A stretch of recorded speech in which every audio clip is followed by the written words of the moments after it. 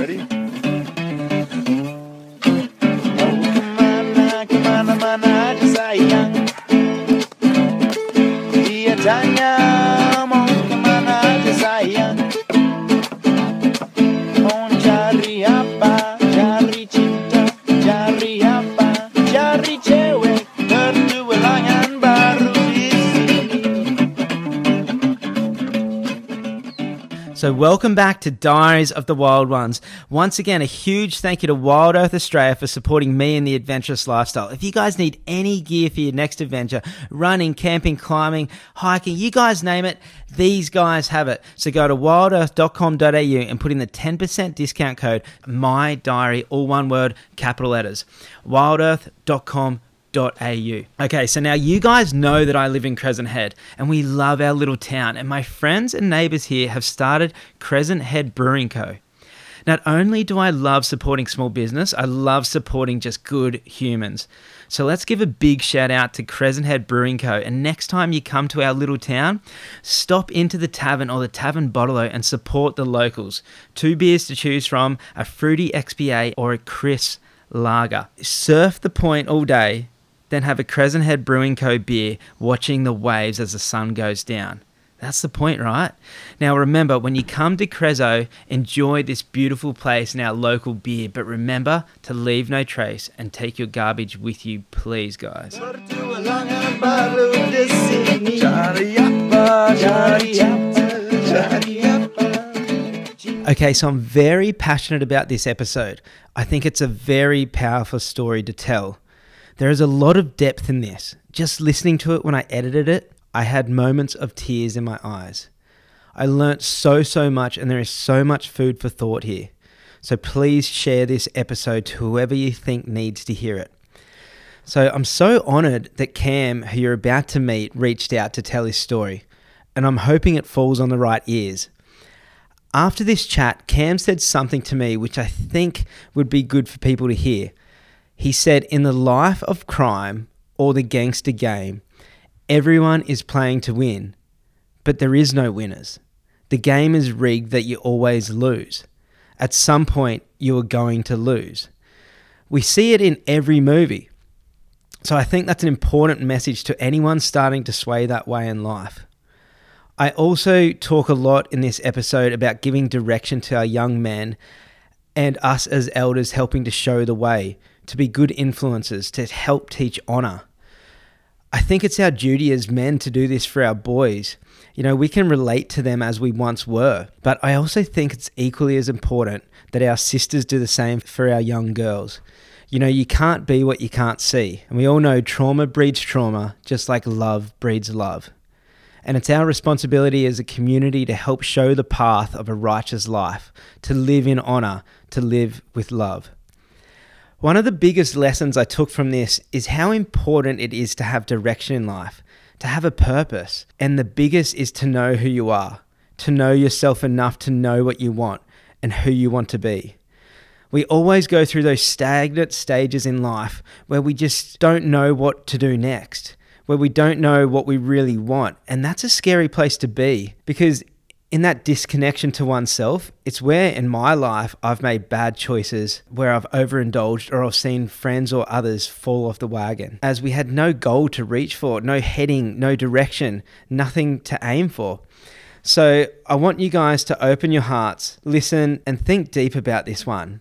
Share it around, because we might just hit the right ears of someone and change their life for the better, but not just for themselves, but for us, for our community. So enjoy this one, guys. Petualangan baru di sini. Cari apa? Cari apa? Cari apa? I might even start the recording with that plane coming over, because that is the sound of being on the southern part of the Gold Coast, isn't it? It is. It's Yeah. a great sound. All right, just give us a little 1-2, Cam. Just make sure I got 1-2, 1-2. All right, cool. You're number one. Yeah, sitting here in we're sitting here in the place I grew up. It's really cool, Palm Beach on the Gold Coast. I was supposed to fly out to Iceland. I ended up, my appendix blew up. And I ended up in surgery, which meant we had to postpone this a week. First of all, welcome to Diaries of the Wild Ones, and such a pleasure to meet you. When I first got your message, it's actually made me think a lot about your story. and you only gave me like little bits of it. And I'm really excited about this one for not just the depth, for like your own personal story and struggle, but the effect that it could have on our youth, especially, is something I'm super passionate about. Because for me, you know, I'm guessing for you being here in the first place to sit down with me, you're a healer, obviously, and it's something that I'm pretty passionate about. For us to, you know, live in this earth and live in this society, it's like we've all got to give something, you know, not just take. And you know, to heal the world's traumas is to heal the people, to heal this, or it's just to, how do I put this? It's like, to heal the earth, we've got to heal people's traumas. Yes. And we do that through story. You know what I Yes. mean? And when you sent me your story, I was like, wow, this is dark, this is deep, this is scary, this is self-growth. And I just really want to thank you for having the courage to reach out. I really appreciate that, man. And yeah, I really support everything that you stand for. And I'm just really thankful to be here and to meet you and to be able to talk to you and your listeners about what I've been through and the things that I've learned in my life. Well, let's get into it, Cam. The first thing I want to ask you is just like, where did you grow up? Because your story, you know, like it's going to have a bit to it, but I just want to start with like where you grew up and what was your home life like? Okay, so I was born in Adelaide. I feel like the real crux of my story happened when I was like 9 to like 12. We were from Adelaide. We moved to Ipswich, and I lived in Ipswich. Now I was brought up in a very traditional Christian home. Yeah. I had really great supportive parents that really emphasized love, acceptance, and all these things. Like really great examples of parents. So you're lucky. I am very lucky. I'm one of the few. My parents are still together. All that, like, Wow. everything's is like aligned for me to, you know, live a good, fulfilling life. Yeah. So we moved to Ipswich when I was like started primary school, and then we moved to England when I was 9. And my parents just like wanted to give me and my little sister like a culture shock. Like my parents are travelers. They traveled around when they were dating in their early years of marriage, and they're like, oh, this is something I want. They want their kids to experience. So when we were 9, we moved to England, and we first moved to a place called Woking, and we're just like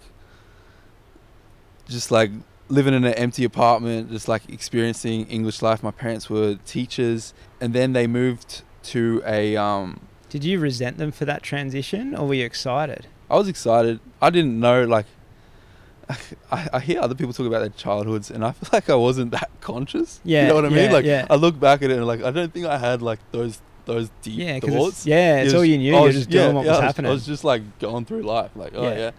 And so my parents moved to, they became the headmaster and headmistress at a boarding school in a place called Watford in England. And so for like the last year and a half of our time in England, mum and dad were the headmaster and headmistress of the boarders, and I would go to school and we would live at the school.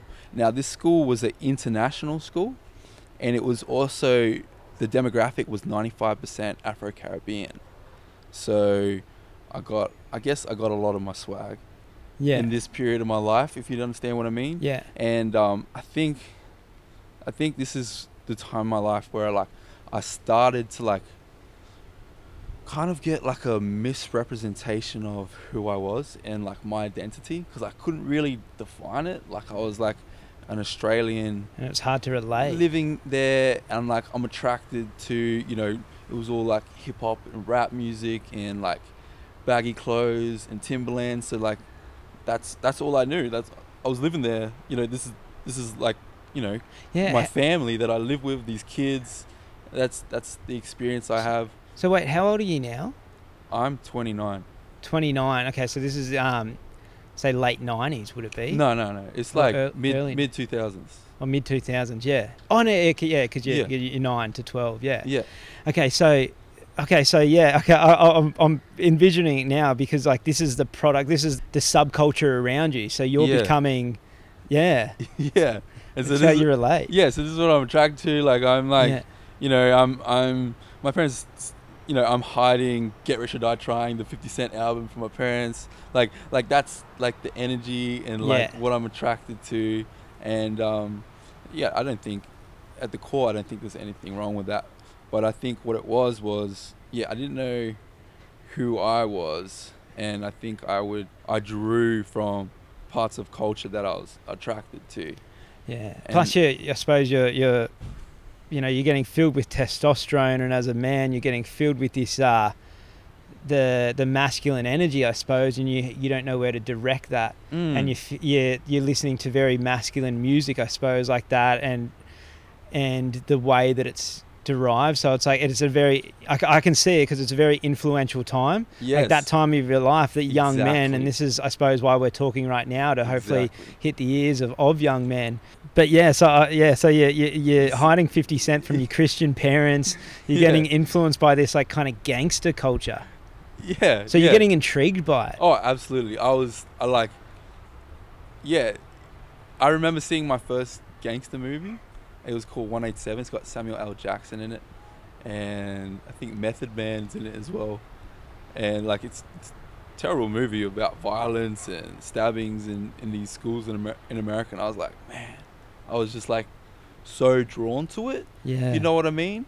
Like I remember being like, wow. I can feel that. Like even growing up around here in Palm Beach, and it was pretty ghetto, but I still remember like watching Friday After Next, and you're like, yeah, and then you roam in the streets, and you're like, yeah, and you're just thinking like, yeah, we're gangsters or something. Yeah. You're like, no, we're not. We're little bitches walking around the street. Exactly. Yeah. And I think, it's those feelings and those attributions of myself that I like held on to. I'm like, oh, Yeah. like this is who Just I tilt am. the mic back a little bit. Yeah. This is who I am. Sorry. Yeah. No, you're right. Yeah. And Did you find also like competition by being different, especially like, you know, having that different demographic around and being like, you know, from Australia or whatever? Did you feel you had to hold your own or put on a tough front, like at school or anything? I think what was interesting, because I was in primary school, but the boarding school was for high school, so I was always with older kids, and I was always like the youngest. So I remember like playing basketball and like stepping on someone's shoes, and then them being like, "You got to go clean my shoes," and being like, "Oh, like I got to go clean the shoes." Like I'd have to go run, get tissue paper, and like, you know, clean his shoes. Yeah. Like I don't think it was so much of that competition, but definitely like a lot of ego and like and stuff like that. But yeah. Yeah.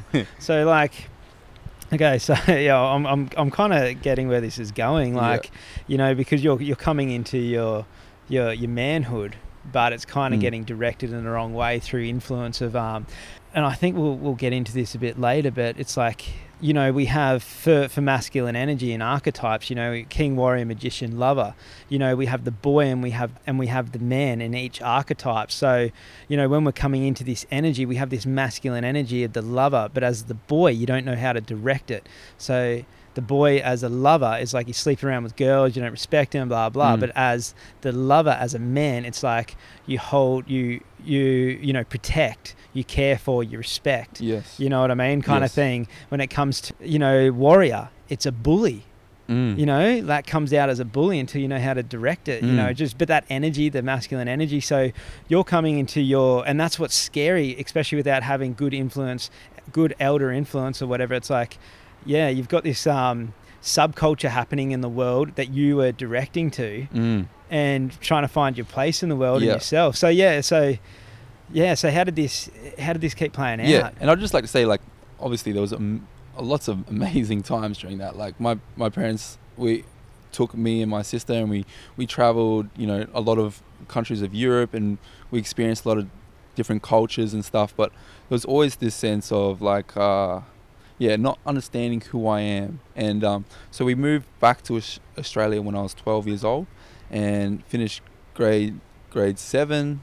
And this is when like sport became a big part of my life. Like I was, when I hit puberty, like I got quite tall. I was always the tallest in my class, good at footy, played rugby. I was really good at swimming, and then so I started going to Ipswich Grammar School on a swimming scholarship, and again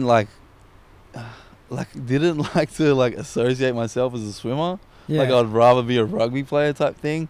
Like Yeah. I don't know if that makes sense to you, but like I thought like swimming's not cool, like rugby's cool. And then I became like I got really into rugby, and then like in those high school years is when I really attracted more of the energy, and that's when I like would start getting in trouble at school, like graffitiing, petty crime. Was this, do you reckon, influenced by others, like that others were doing it so you jumped on board, or was it more like you just... Not honestly, it was like me. Like to be honest, like I would go and like ransack the bags of kids like training. And I would go through the bags and take people's money and stuff like that. Was it because you were bigger too? So it was the ego coming out, as in like, hey, no one's going to fuck with me, as in like you're looking for a challenge, you're looking to prove yourself? Or was it, where do you think that came from, being from like a good family? Because normally like we look at this stuff and it's like, it's like they weren't getting love at home, so they were blah, blah. But you had that, so it's like... I honestly don't know. I think it's like, honestly, a combination of me trying to create this character that's like a gangster. You know what I mean? Like I'm trying to like, that's who I am. That's the music I'm listening to. Yes, I am. There's aspects of like me trying to like be cool and be mean and be this kind of like this like heart. Create this fictional character that wasn't ever me. You know? You're being influenced, you know what I mean? At an influencing time, and you're sitting there and that's what they're doing. You're hearing it in your ears when every time you're listening to Wu-Tang or Tupac or whatever, and you're like, oh yeah, like, yeah, fuck yeah. Like, let's roll these bitches. Exactly. I remember moments of like having like my mum and dad like asking me to like catch a train somewhere and like walking through Ipswich at night to the train station, like listening to Murder Was the Case by Snoop Dogg, and you're like, wow, like I'm out in the streets and it's like scary and I'm like, it's exciting. It was really exciting. It was like adventure.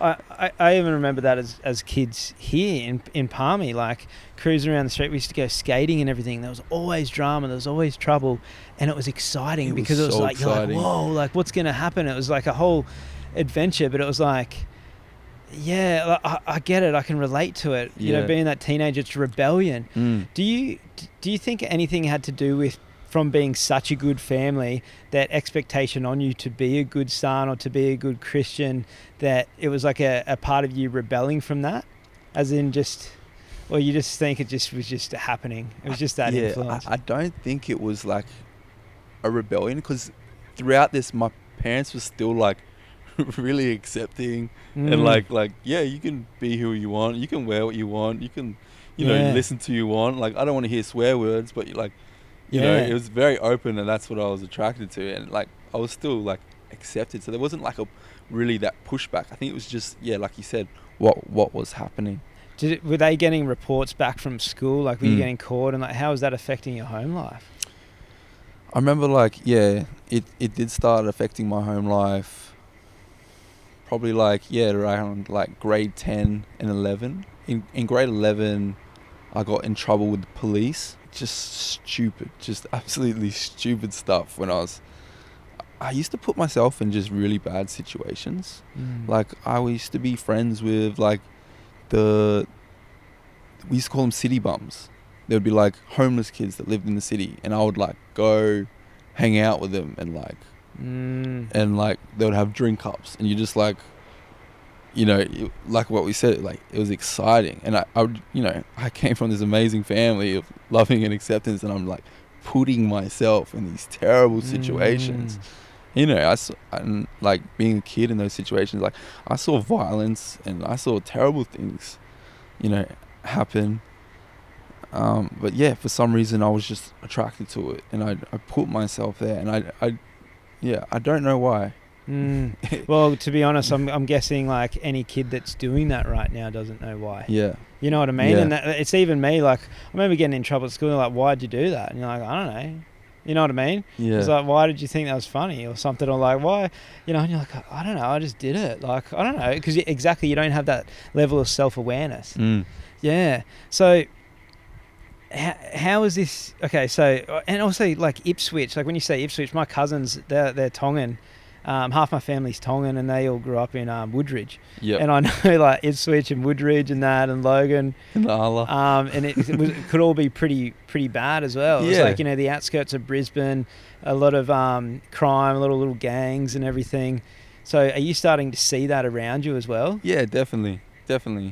And like, and it's like hero status, it's ego heightening, like, and you're getting attracted to it because you're a young boy turning into a man and don't know where to put his energy, I suppose. Yeah, exactly. And I was attracted to all that type of gang culture, all the different like local gangs in the city that would like meet up and have fights, and like, you know, it was really entertaining. Were you getting into fights? Yeah, I was getting. And were they exciting you? Like with that ego of like, oh, don't fuck with me, or here's a challenge. Yeah, he wants to fight me, let's go. Yeah, exactly. I remember some of the fights, like just like being a buzz after it, like I won, or you know, I beat someone up, and and like kind of fueling that you know, deformed ego that I'm you know, creating. And so, but at the same time, like, sport is still a big part of my life. At this part of my life, I'm in like grade 11, grade 12, start smoking weed quite heavily.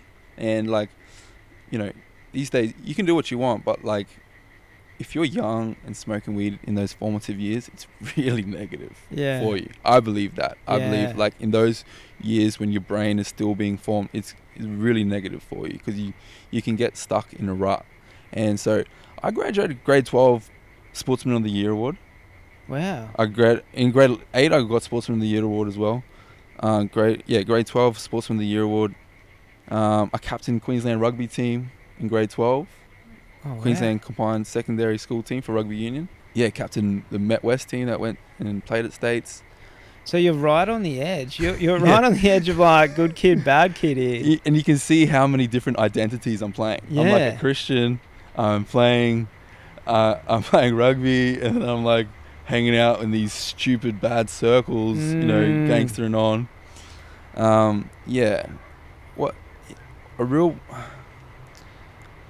The year after I graduated, I did my Cert 3 and 4 in fitness, as you do when you finish school.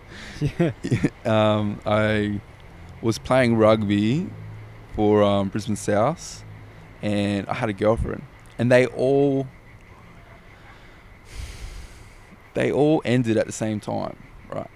So I finished my Cert 4, rugby season finished, and I broke up with my girlfriend at the same time. And I was really depressed. And I actually tried to kill myself in the year after high school. And, you know, it's confusing to people. It's confusing to me, because it's like, I'm this guy that, you know, I'm good at sport, like Sportsman of the Year award, have all these things going for me, and like that's where my mentality was. What do you know where that came from? Like, what? Like, was there a build up to it, or was it just suddenly like you just suddenly felt like you just were what like? Yeah, it was pretty quick. Like, I was definitely like depressed when all those things came. Do you remember what went through your mind that day? Like where that went to? Yeah, it's kind of, okay, if I'm honest, because I was born in a house of faith and believe in God, and I knew that like if I took my life, that like my reality is if I die, the next thing I know is I'm waking up and it's the second coming. Yeah, so but that's a kind of like that's a dark way to put it. Yeah, that's not good. You know what I mean? And like one thing I've learned in my life, it's one thing to die for love and die for God, but it's a whole nother thing to live for God. And that's a big lesson that I've learned. And so when that happened, my parents were kind of like, what the hell's going on? Like, you live like this good life. You have a relationship with us. You're playing rugby. You're Sportsman of the Year award. Like, what is going on? You just finished your set 4. You got your whole life in front of you. And you just try to gas yourself in the car. Like, what are you doing? You know? And so I spoke with them, and this is about 19. This is 18. 18, 19. Man, I can relate to that energy at that time, even of my life, of just being so lost. It's like you're going through life. In my life around 18, 19, I remember same thing. Not same thing, but I remember I broke up with this girlfriend that I had, and you just don't know what you do. You don't have a place in the world. You don't know who yourself is. And I just remember being so lost and lonely, and life feeling dark because you don't know enough about it yet. And I remember I never got to the point of, suicide or anything, but I just remember that at the girlfriend that I had at the time when we broke up, I remember her neighbour killed himself. And I just remember, like, I come around and all the cops are there and everything, and he had killed himself in the car. And I was there, and he's like, oh, he commits suicide. And I just remember thinking, like, oh, wow, that's a way. Yeah. You know what I mean? It's like, I don't know how to explain it either because I wasn't self-aware enough, but I just remember thinking, like, I just didn't know where I was or where I was going or what it, if anything, meant anything. But yeah, so for you, like, with your family after this, did you wake up to it, or did you just not get it? Like that mentality of like, I knew that there was more to live for. I knew there was more to live for, though. And what we did was to trying to create some type of direction or something. I moved to Darwin. So I've got my godfather. Yeah. He's a great man called Matthew Tamatai. So he's my godfather. His daughter is like same age as me, and we were like best friends when we were born. She's like one of my oldest best friends, and I look up to her dad a lot. And they're this great, awesome Solomon Islander family. And I went and lived with him and worked in a crocodile farm.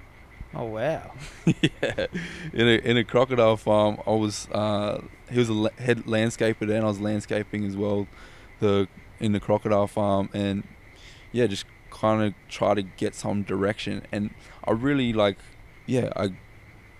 started to like turn back to God in this period of my life, because like there was nothing to do. We're living in Palmerston and Darwin. There's like no social life. It was just like go to work, go to church on Saturday, just like real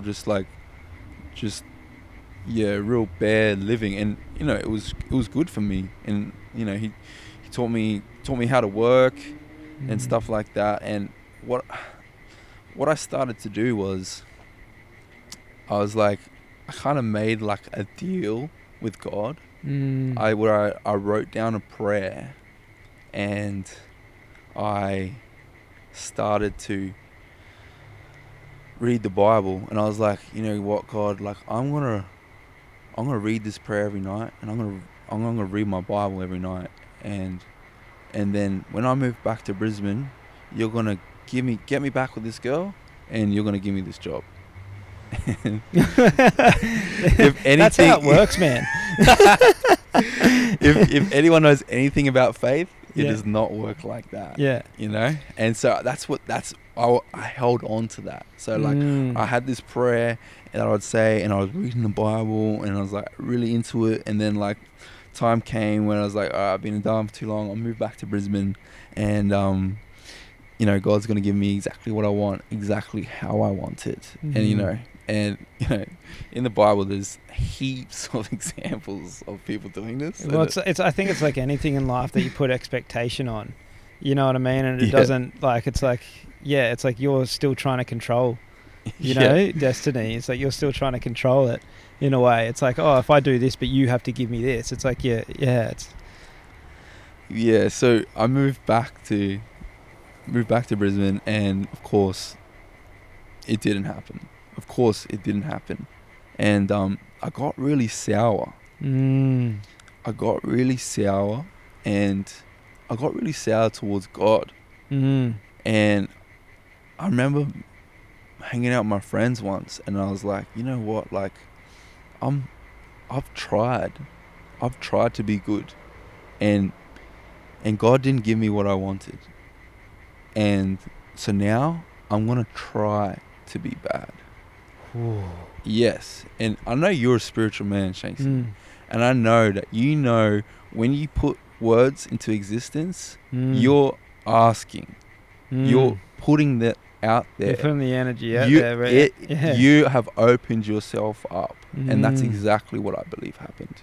I put those words out there, and I said it aloud, and I invited whatever your understanding of energies, spirits, whatever your understanding is, I invited that into my life, and that was a pivotal moment in my life, because that's when I started going out, and I started pretty much you're in your ego with all your primal masculine energy, you know, king, warrior, magician, lover, all coming out as a boy, all coming out with vengeance or ego.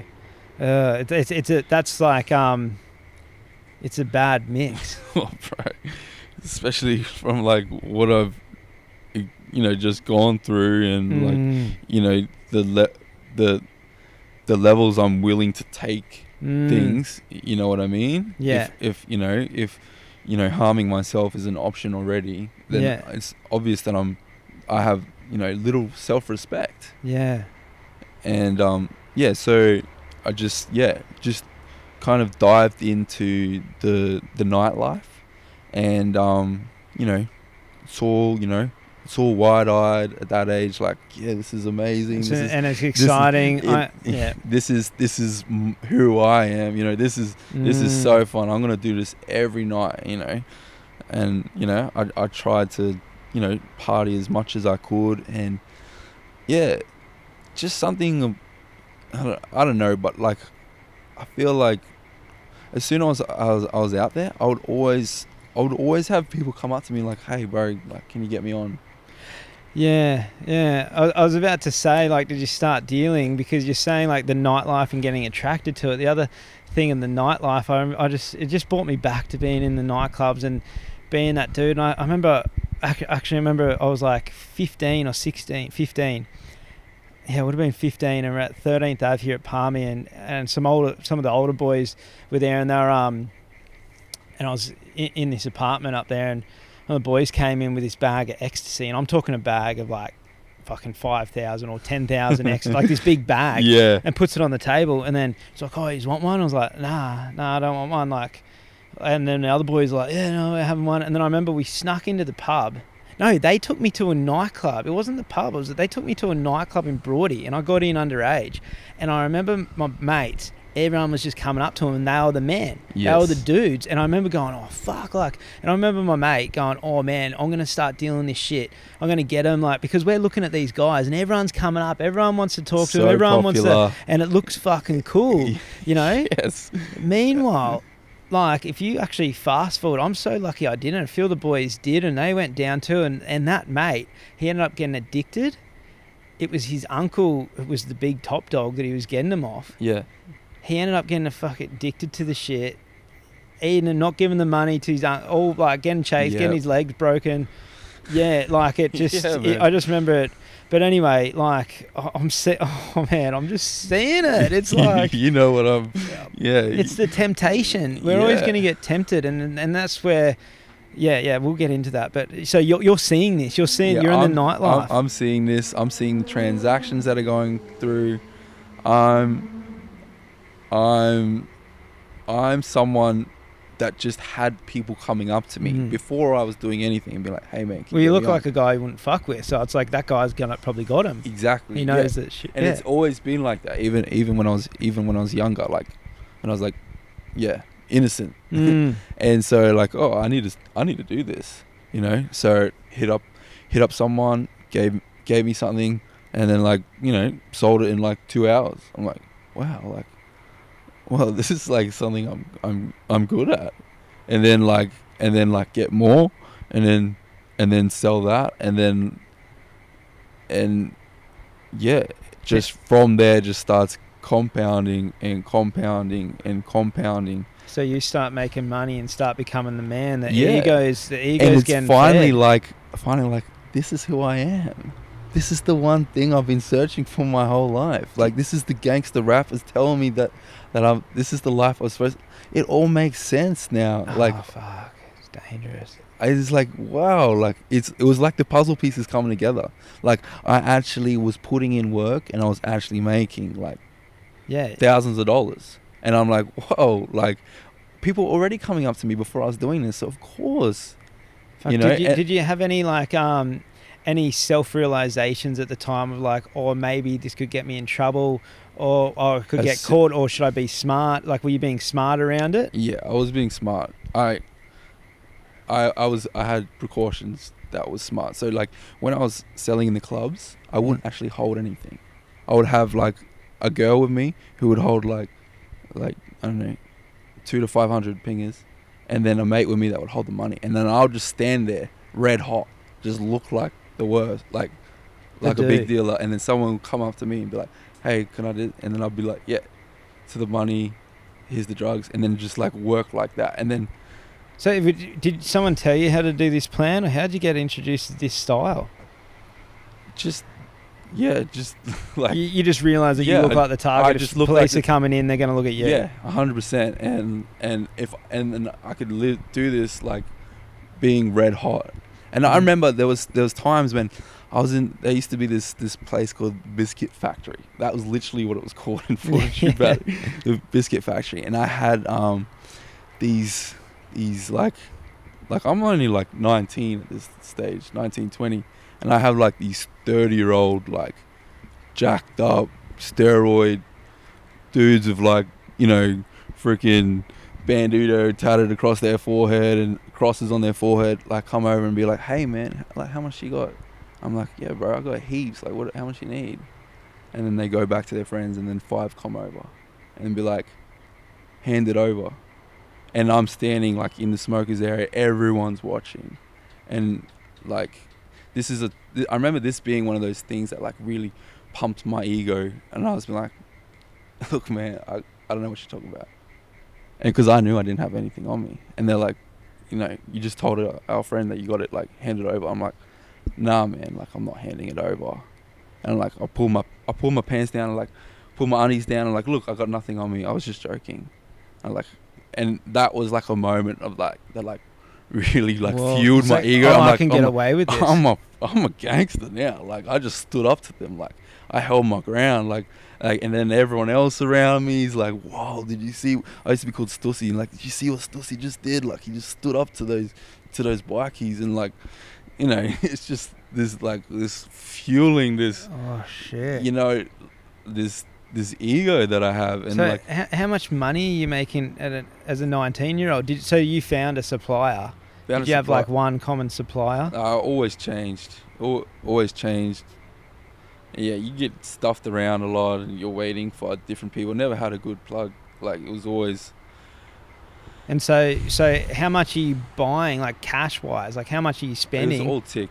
You get it all tick. I would get ticked like. What do you mean tick? What does that mean? Like credit. Like yeah, you get it given first, and then you make it, and then you sell, and then you give them back the money. So I would, you know, at this stage I was probably getting a box which is like 1,000 a week, and I would probably sell like 200 to 500 personal, which makes heaps of money, and then like I'd sell like 5, like maybe like a few hundred packs as a bulk, and then sell them to other people that will sell them. Holy shit! So how much money are you making a week for like a 19-year-old? Like $2,000 to $4,000 a week. Shit! Did you ever not be able to give the money to the dude? Like, did you ever lose out, or did you ever get robbed, or like? Yeah, man. Yeah, heaps. How? Like? Oh, bro. I don't even want to. Yeah. Like, there's always drama, man. I had like, people getting robbed. Yeah, like heaps of people that I sell to coming up short, and then I have to front them, and then it kind of got bigger than that as well. Like, and then it got to the stage where like I wouldn't go to the clubs. I would just be like set up in a hotel, and I'd be getting like a couple thousand a week, and then like people would come to me, and I'd sell them like maybe 500, a couple hundred, or I'll give it to my runners, and then I'd go into the clubs at like 3 a.m. Everyone's like munted, and I'll go pick up my money, and then I'll go back to the. And at this stage, I'm like heavily into drugs, man. Like I'm ecstasy's like nothing. So you're starting to, even though you're dealing, so you're starting to take it. I'm eating heaps, that was my tactic when I started. If I was like, this is sad, but like, that was my tactic when I started. Like, if I look like I'm having the best time, then people are gonna come up and ask me more. And so, I was using heaps. I was always smoking weed every day. Like, it was normal just to be on, heaps of eckies a week. And then I started in like the pharmaceutical drugs. So like, I was real big into Xanax and Valium. And what Xanax did was, it's an anti-anxiety drug, so it takes away any anxiety. So I can continue being this super red hot man and just like not care. And I can just like run. I can drive my car with, 5,000 pills in it, like, screeching through the streets, and, just living this stupid life because my conscience is turned off, if you know what I mean, because I'm just so inundated by drugs, and then like cocaine, and man, how are you spending the money? Clothes, hotels. What type of car were you driving? I was driving one of those Toyota 86s for a while. It wasn't even my car. It was just a car that like someone gave to me. So you're getting deep. Are you realizing you're getting deep in the gangster world? Oh yeah, like so this is me. Are you ever feeling like too, like you can't, like were you getting nervous or scared, like you can't get out? Because I was on Xanny, like I was on drugs the whole time. So anytime, like I would get like anxious and stuff, and then I'd be like, oh, I need to get on it, and like obviously I'm not working. I'm just like living from like Thursday to Sunday. Like I'm still at my parents'. I go home, sleep at my parents through the week, and then like we'll go back out. And I was like in with this cool crew, and there was like a few of us. We're all doing it together. We're all making heaps of money, like going out to dinner, having cool parties. And it was one Australia Day, and I'm starting to feel cool about myself. Like I fit, I belong, I'm in this crew. And are you trusting everyone as well? Like you full trust, like your mates? That's one of my issues. I trust people too much, like my whole life, and I have, and throughout this, I have empathy for people. So like my true identity does come out throughout this, but like I have this like stupid trust in people. And this one Australia Day, I took so many drugs. I would have taken, ecstasy from Europe, cocaine, Valium, Oxycontin, Xanax, weed, like a lot of drugs, and I freaking entered a psychosis. And I was at a party with my mates, and full entered a psychosis, went full crazy, full, like anger, like what went through your mind, or you just don't even know? Do you remember it? I do, but it's too much to share. Yeah, okay. I do remember, and like I'm just like ruined, like just made the worst fool of myself in front of like this cool group that I'm with. I've like ruined all those relationships, and I'm just like standing in the middle of the road waiting for the cops to come.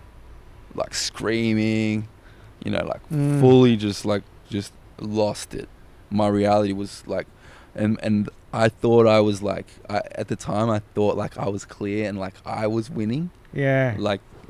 And I remember being in the holding cell. I got arrested and being in the holding cell, and just like laughing at the cops, like, haha, you don't know like what my plan is. Like I'm actually the smarter one now, and like full out of it. And because they had records of me being suicide, so I'm in then they put me in a padded cell, and I'm in a schmock, and I start to come to, and just be like, oh, WTF, like, where am I? What have I done? Everything starts coming back to me, like, oh, and just all that shame and that guilt, my God, I can and feel that it. freaking, like, all that just comes rushing back to me. I'm just like, oh my gosh, I just like ruined all those relationships, just made the biggest fool of myself. I just got arrested, like I'm freaking naked in a padded cell right now, and I got released, like got a public nuisance charge, indecent exposure, and like I remember like just going home and just like laying in my bed for a couple of days and just feeling so terrible and like coming down, and oh my God, you're coming down too with that shame. And Oh I told my you I God. took all those, like the most amount of drugs I'd ever taken. And have you messaged anyone to say sorry, or it's just too? I not at that stage, like just like can't understand it yet. And and it was actually at this stage where I remembered, like, you know, something that I was taught in my childhood is like that, like if you ask for peace in Jesus's name, that He'll give it to you. And I was in this shame, and I was coming down. I was like, oh, like, Jesus, can you give me peace? And I got it. And like in that shame, in that coming down, I started to like feel good. I felt good, and I slowed down, and I fell asleep. And like I remember that as like a real feeling that I had felt. Like I asked for peace, and it overcame me, and I felt at peace. And from that point on, I kind of took a break for a little bit. I didn't like take uppers for a month or two, and I didn't start dealing again. And I remember that feeling of peace, but I felt so good that I kind of forgot about it. Yeah. And then like I just started living my life again. Well, you created a pattern for yourself, you know. It's so easy to fall back into, because that's everything that you're doing day to day. You know, one moment ain't not going to change it like that, you know. Yeah, so I took a little break for a while, and then because I had some money that I had saved up, so I was like, yeah, I'll jump back on it. I met some people, and they sent like good connects, and Are your old crew off you? You're not touching base with them, or like? Yeah, there's still that contact, but it's different. Like, yeah, you're not one of us anymore. Yeah, you know. And so I've met some new crew, and it's actually a funny story. Yeah, I'm gonna share this story. I shared this story with my mum the other day. I don't know how she feels about it, but so I met these guys, and they're like, yeah, we're like, yeah, we can hook you up, right? And so I got this money. I'll meet up with someone. He's like, yeah, I'll meet up with my cousin. We go meet up with his cousin. We're just like waiting in the park, and then his cousin's like, yeah, I got someone. He's just waiting. So I'm like waiting with these guys all day long, and then I get a call from one of my younger guys being like, yo, like I just got an order for something big. Like, you got something? I'm like, yeah, just wait up. Like, have you put two and two together? Yeah. Have you put two and two together? Yeah. So I'm there waiting all day. Like, my mate's calling me like, bro, these guys are waiting. I'm like, yeah, I'm waiting too. I was waiting for myself Oh the my God, whole it's just a- freaking day. It's just bro. a circle going. It's just a circle. Come back to me. So yeah, your bro's going. Oh well, my bro gets on, and I go. Yeah. Oh, bro, that should have been my sign not to mess with these guys. But yeah, I was dumb and found someone else, and yeah, and I got back on it, and then I started hanging out with this other crew, and they went into partying, but their partying was different. Their partying was more ice. Oh shit! Yeah. Yeah, and so I would just like hang out with them because they would have like a spot all, the whole time, and then I could like set up there, and then Like at a nightclub. like in a hotel somewhere yeah, in the yeah. city, and then I could like set up there, and Yeah. then operate all night through there, and they're up partying. It was always a party, they had DJ wherever they went. They had DJ decks. Would set up like DJ decks, and I wasn't touching the ice, but then one night I was on the Xannies and the coke, and when you take the Xannies, like, you just got no inhibition. Like, there's like nothing to stop you from doing. Like you have no, what's the word? Like conscience. Yeah. And then I snorted like a big line of rock, and I went on this bender for like 3 days partying with these guys. Fully forgot what day it was, all that stuff, and yeah, I remember it came to an end. Like, couldn't remember how long I'd been there for or anything like that. And I remember like the feeling of it, that clarity of being on the rock and being like, I still lived at mum and dad's. I still had that relationship with them, and it was a urge in me. It was the biggest urge. That ice was like calling me, and it was like I wanted to throw everything away and just trap ice. Wow. Do you know what I mean? Yeah, like it felt that good. It was It giving. felt that good. It was better than the mother's I'm like, hug. It was yeah. better than the dad's. Yeah. I can see what you mean. Yeah. Like, I wanted to throw away everything else and just like be on ice, trap ice, and run that game. Like, I'm like, this is the game that I want. And like, I didn't do that, and like I fought against that, but that was like it was the tempting biggest you. urge in me from someone that comes with a great family. Didn't like I obviously had trauma and stuff, but didn't like, not trauma compared to like a lot of people have, and like Well, we that all have pull- childhood trauma, but you didn't. Yeah. and that pull in me, and I didn't do that, but I didn't like what. Yeah, You danced with it. Yeah, I did. I danced with it, and it wasn't like all the time, like every day, all the time stuff. But it was like, once a week, and like when you use it, you're using it for like 2 to 3 days, and yeah, and then the game really switched up at that point, because like, yeah, it kind of just takes everything away from you. It just takes everything away from you. Like, people that aren't bad, like, you just lie, you cheat, you steal. Like, it's just weird. It's like, that's just like, you just can't not lie. Like, I suppose it's attracting a different crowd than the businessman cokehead, Yeah, bro. And so I started playing in that world, and I started robbing people. I started setting people up and robbing, and that eventually started happening to me. And I remember having a big bender one time at the Gold Coast, and then coming back home, came back with a girl. I've run inside I was living in a granny flat outside my mum and dad's place. Ran in with this girl, and this she jumps in the shower. She's like, "Can you go grab my bags?" I left them in the car. I run down, grab my bags, come back in the house, and just boom, shotgun straight to the face. What? Yeah, I'm just getting beat up on the floor. These two massive Islander guys have got that girl that I brought home, a gun to her head in the shower.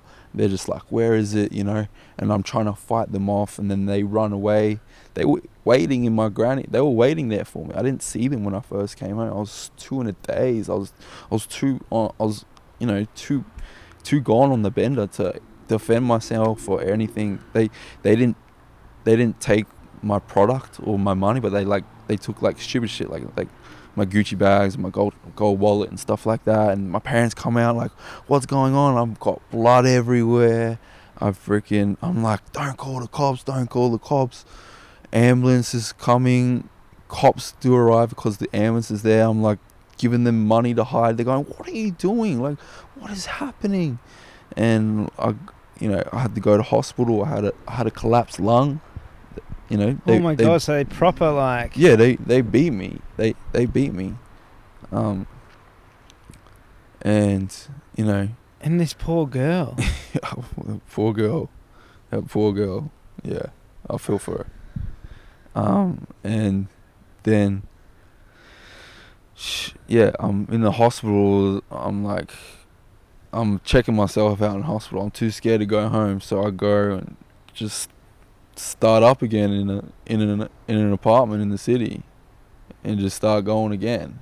And I'm at this state. I had a collapsed lung, so I couldn't smoke any cones. And I'm like, are you feeling more angry or resentment? What's your ego like? You're doing all this, and then you got rolled. Are you feeling like you need to get better? You need to get back at him, or you need what's the word that I'm looking for? Your Revenge? reputation. Yeah, it's like, absolutely. You know what I mean? Is your ego in that world now like bruised? Yeah, it kind of solidified. Like, this is who I am. This is a part of it. You know what I mean? Like, this is what it comes with. Like, are you gonna back down now? Or are you gonna keep going hard? And I think that's that ego. It was like, no, like this is what you signed off for. Like, come on, you need to drill this. And so like I checked out and checked myself out, went to a hotel, like I set up there, and like I was too scared to go home, and I couldn't smoke any weed, so I was like drinking freaking Pain Stop to try and like give me some type of high, because all I wanted to do was like smoke weed if I had this collapsed lung. And life was not good. This is just such a different world for, where we are right now. I know, to where we are right now. But the thing is, like, a lot of people listening, it's like they would have danced on the edge of this at some point, or been somewhere and seen that world, looked into it, been intrigued by it, wondered by it, maybe been tempted by it, maybe they were in it. You know what I mean? Like, this is like important shit, man, to share this. So you're... when that guy had the gun in your face or whatever, was that... I had a gun in my face before that as well. Yeah, so that's what I was about to ask, is like this... Is this the world that you're getting into now, that it's normal to have guns, people having guns on them, and you having a gun on you? I remember, because I used to set up in this club, and I used to kind of like not run the club, but like I used to like dominate the game in that club. So when like other people used to come in and try and sell, because it was known for like you go there to get on. Yeah. And then I had like a thing with the security guards that like they would tell me who it was, and I'd tell them, and they would go take it off them, give it to me, and I'd sell, like give them stuff. Anyway, so I had this one experience when like this guy was selling in the club that I was in, and then like I went and like robbed him in the toilets, like how much he got, and just pin him up against the wall, took it off him. And then like I had these bikies chasing me for like two weeks. They found out who I was, they found out who my friends were, they rocked up to my friend's mum's house, like, we're looking for so and so, like texting us 33, like all these.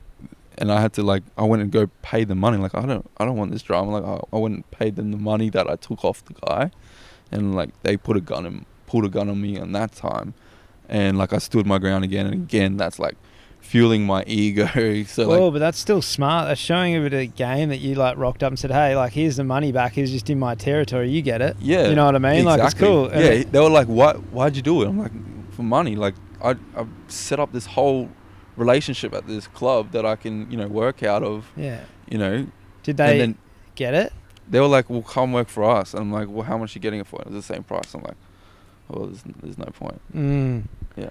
But when they first pulled that gun on you, did it scare you? Did it shock you? Was that what you'd been waiting for, that moment? Yeah, it was like, yeah, I don't know. I think I was just so fueled by my ego then that I didn't care. So it didn't scare you at all? Not at that time. Not at that time. Shit. I didn't feel like they were going to shoot me. They weren't going to shoot me. Did you ever feel you should get a gun? Yeah. I went down that road. Yeah.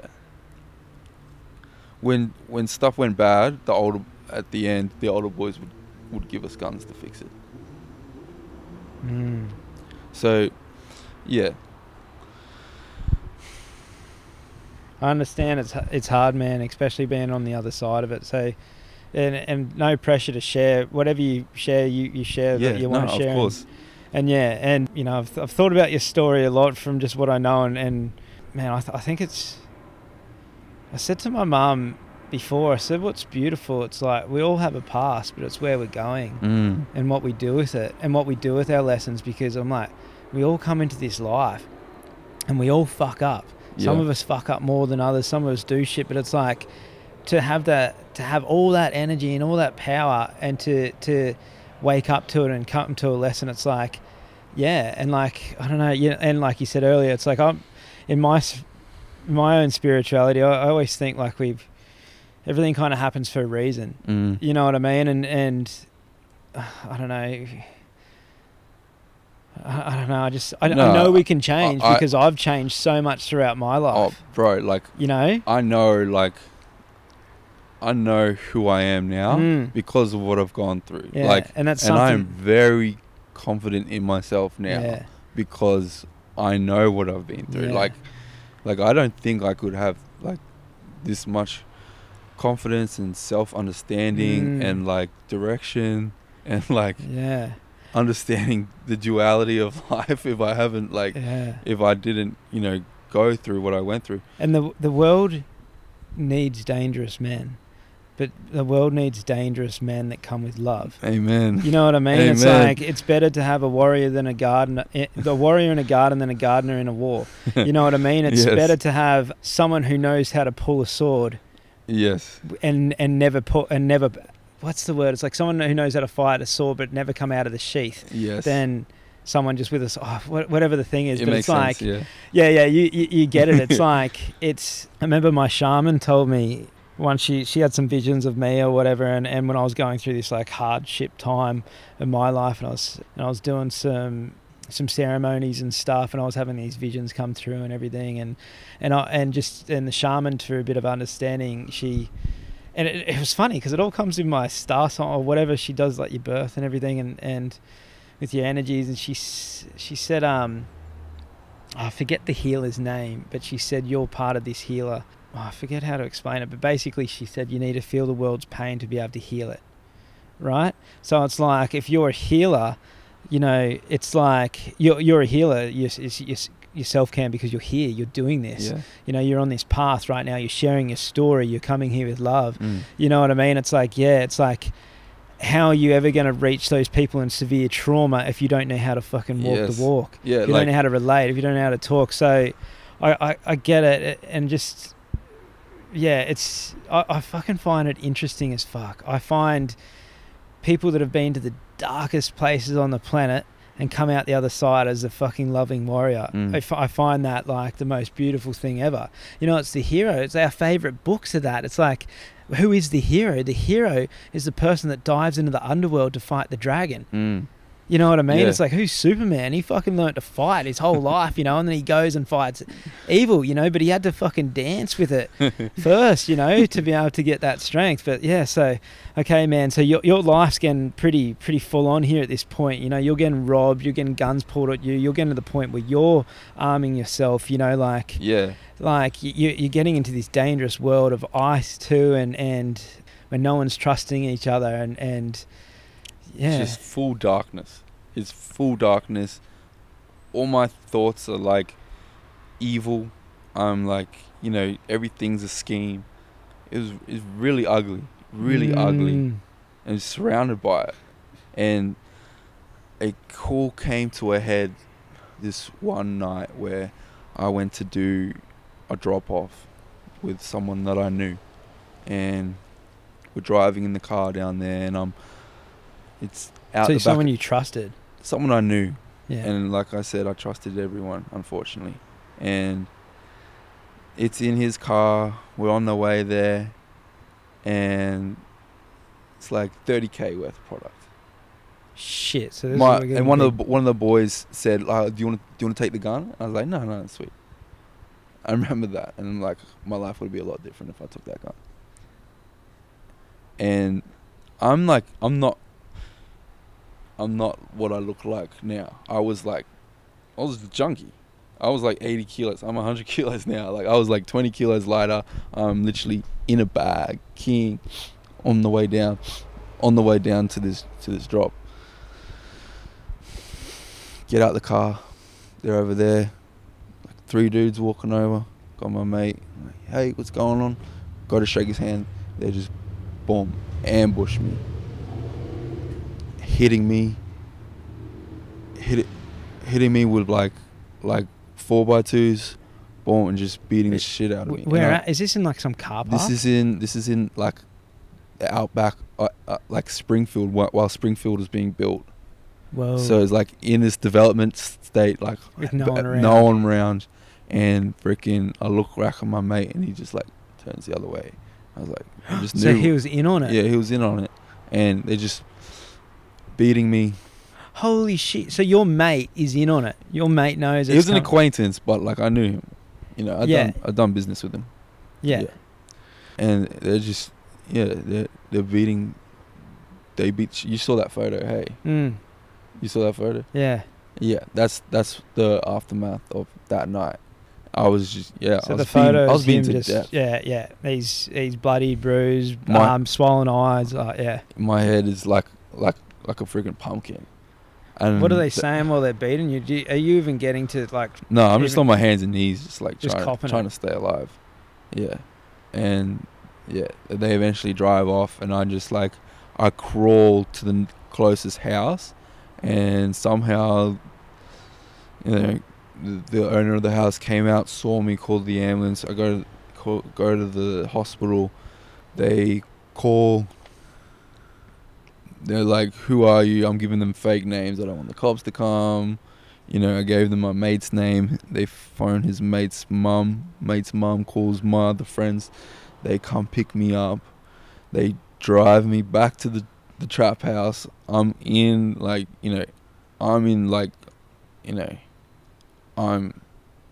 destroyed. Like, I've got like 30 stitches in my head. I've still got the scars from that night. Like, I'm Why do they have to beat you so much if they're going to rob you? Why can't they just like, Yeah, there was history. There was history. And I'm laying in this bed trying to recover while there's like the DJ decks out there, like I said, and people partying, and I'm in this bed, and then the older boys come because I've lost the product. So the older boys come. They've heard that I've like lost the product. They come to see me. Shit. And they come. You saw that photo of me. Like, my head looked like a pumpkin. I've just been like working with these guys for like the last however many months. I'm making these guys rich. I'm making these guys, hundreds of thousands of dollars. They took one look at me, told me to sit up, punched me again in the face, threw me a gun, and said, "Fix it." Fuck. And I'm just like, How did that punch feel at the time? I'm just so gone at this stage, like, and I'm just like, what? And this is when it all started to like, what am I doing? Like, why am I doing this shit? Like, what the hell am I into? You know? And I started like, and you've got like, I've got to get this money back. Yeah, otherwise shit's like, okay, what's the repercussions if you didn't get the money back? People die. Like for 30K? Or People is it die. more because it's reputation? Yeah. Because it's that People whole world die. of reputation. I remember, was it Chopper? I think it was Chopper. Someone saying like, it was Chopper and saying like he always, go into a restaurant and have to sit in the corner. He was always paranoid, like someone's after him, always revenge, like you can never relax. So it's like, so if you, even though you're working for these guys, if you don't get that, it's like, There's no loyalty. Or even if you went and got another 30 grand or whatever to pay for it doesn't matter because it's the respect thing. No, I had to get the money back. It's just the money. They just care about the money.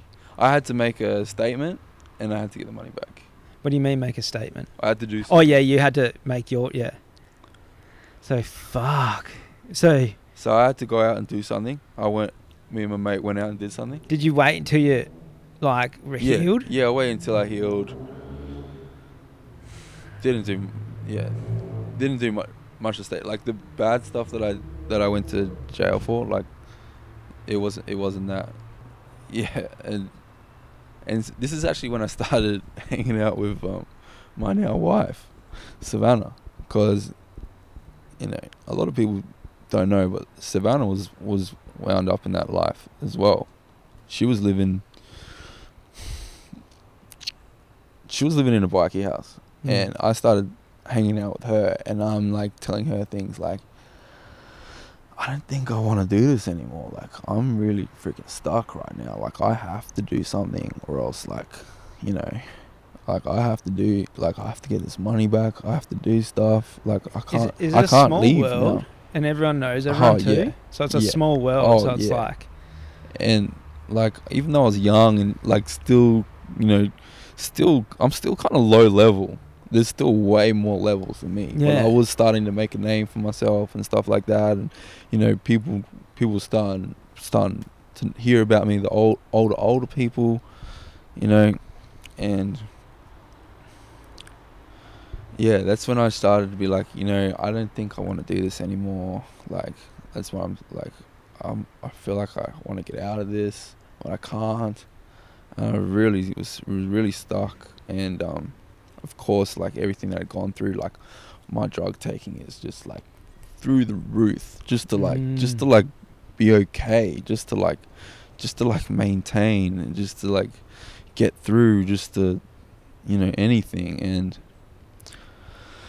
I went out and I had one last big bender. I had a big Xanny and ice bender. Couldn't remember what I did that week. In maybe like a month or two after this. And so have you fixed have you done your I haven't got the money back yet. Yeah. But you're thinking you're going to get out, so fuck that, one last bender, let's go for it. Is that what you think? Well, no, that's just you're having a bender. I'm just having a bender. And just ended up being the last one. Yeah. Yeah, okay, I get ya. Yeah.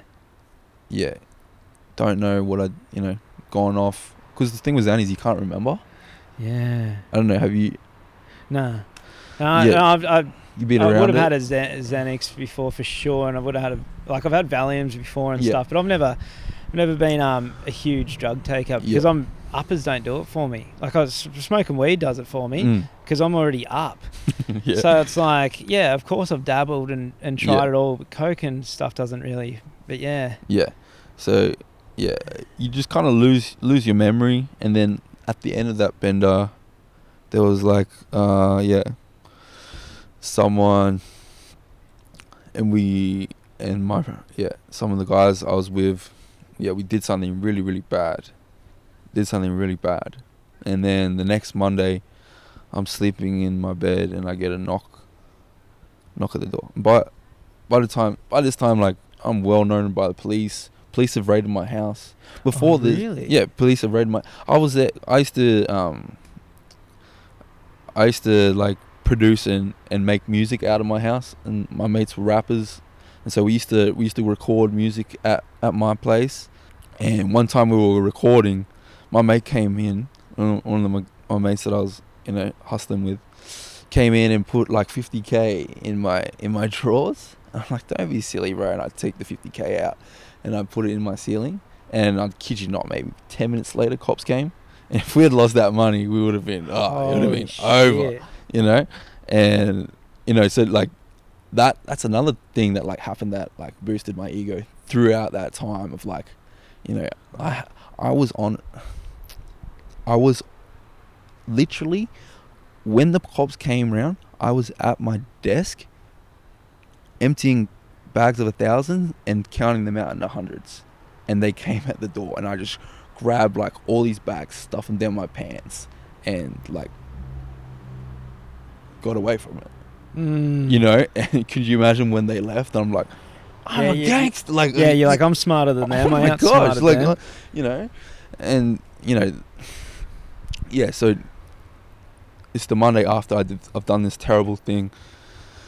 Cops knocking at my door. Let them in. Hey, we got a search warrant for this stuff. Like, yeah, whatever. Walked through. They couldn't find it. I'm like, all right, cool. Can I go back to sleep? And they're like, nah, you're coming with us. I was like, oh, this isn't good. Go down to the cop station. Or 3 of my other friends are there.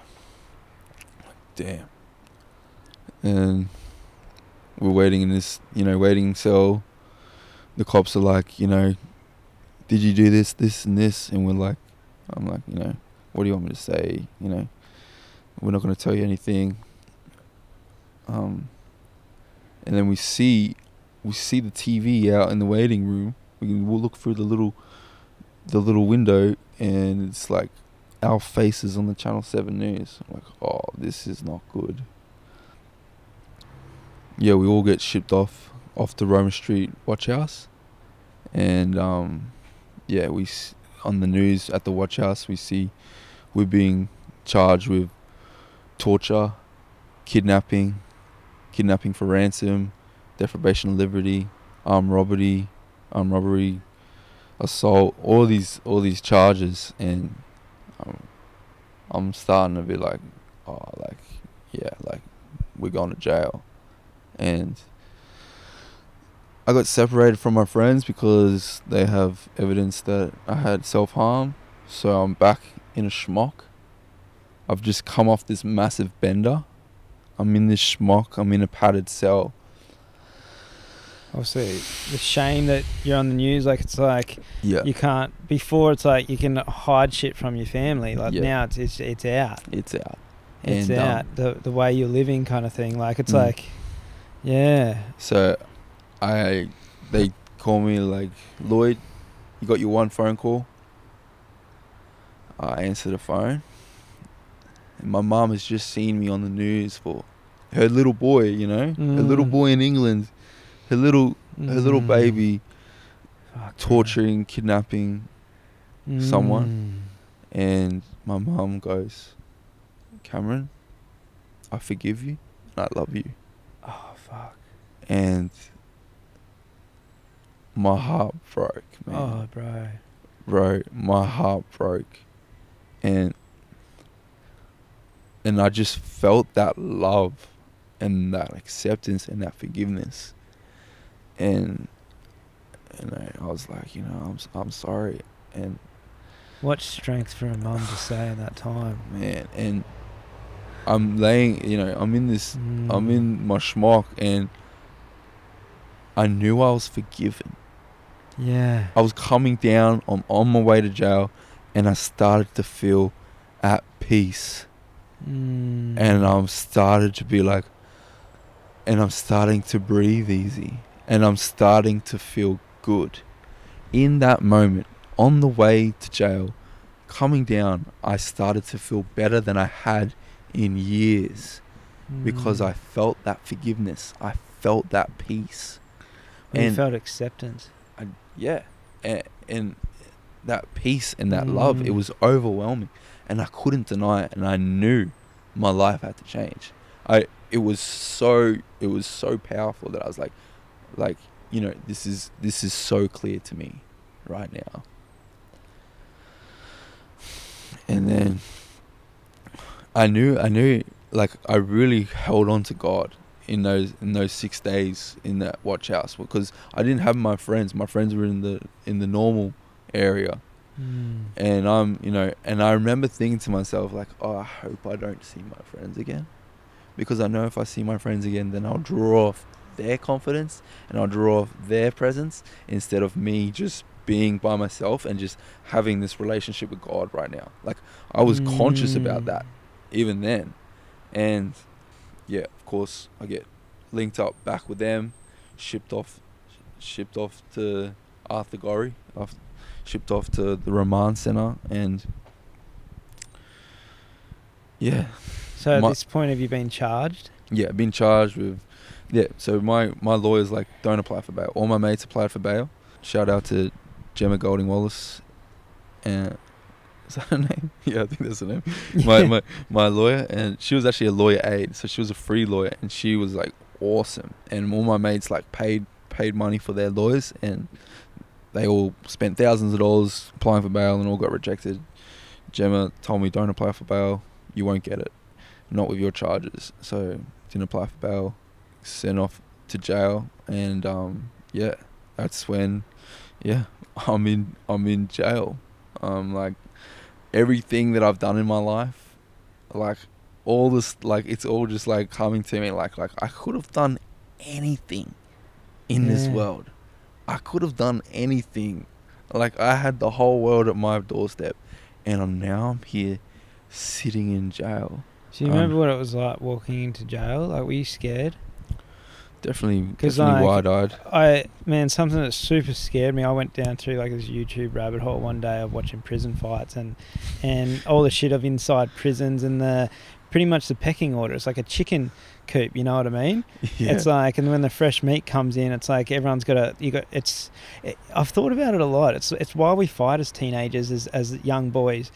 Why, like, we punch each other up. It's, in a way, it's nearly, I'm not condoning it, but it's like, it's a way of finding where we belong in the pack. It's a way of finding our strengths and our weaknesses and finding ourselves. And it's, I don't know, it's I'm not saying like to beat each other up at all. I'm just saying, like, that's how good it was to wrestle with your mates. Yeah, like, I get it. Yeah, it makes sense.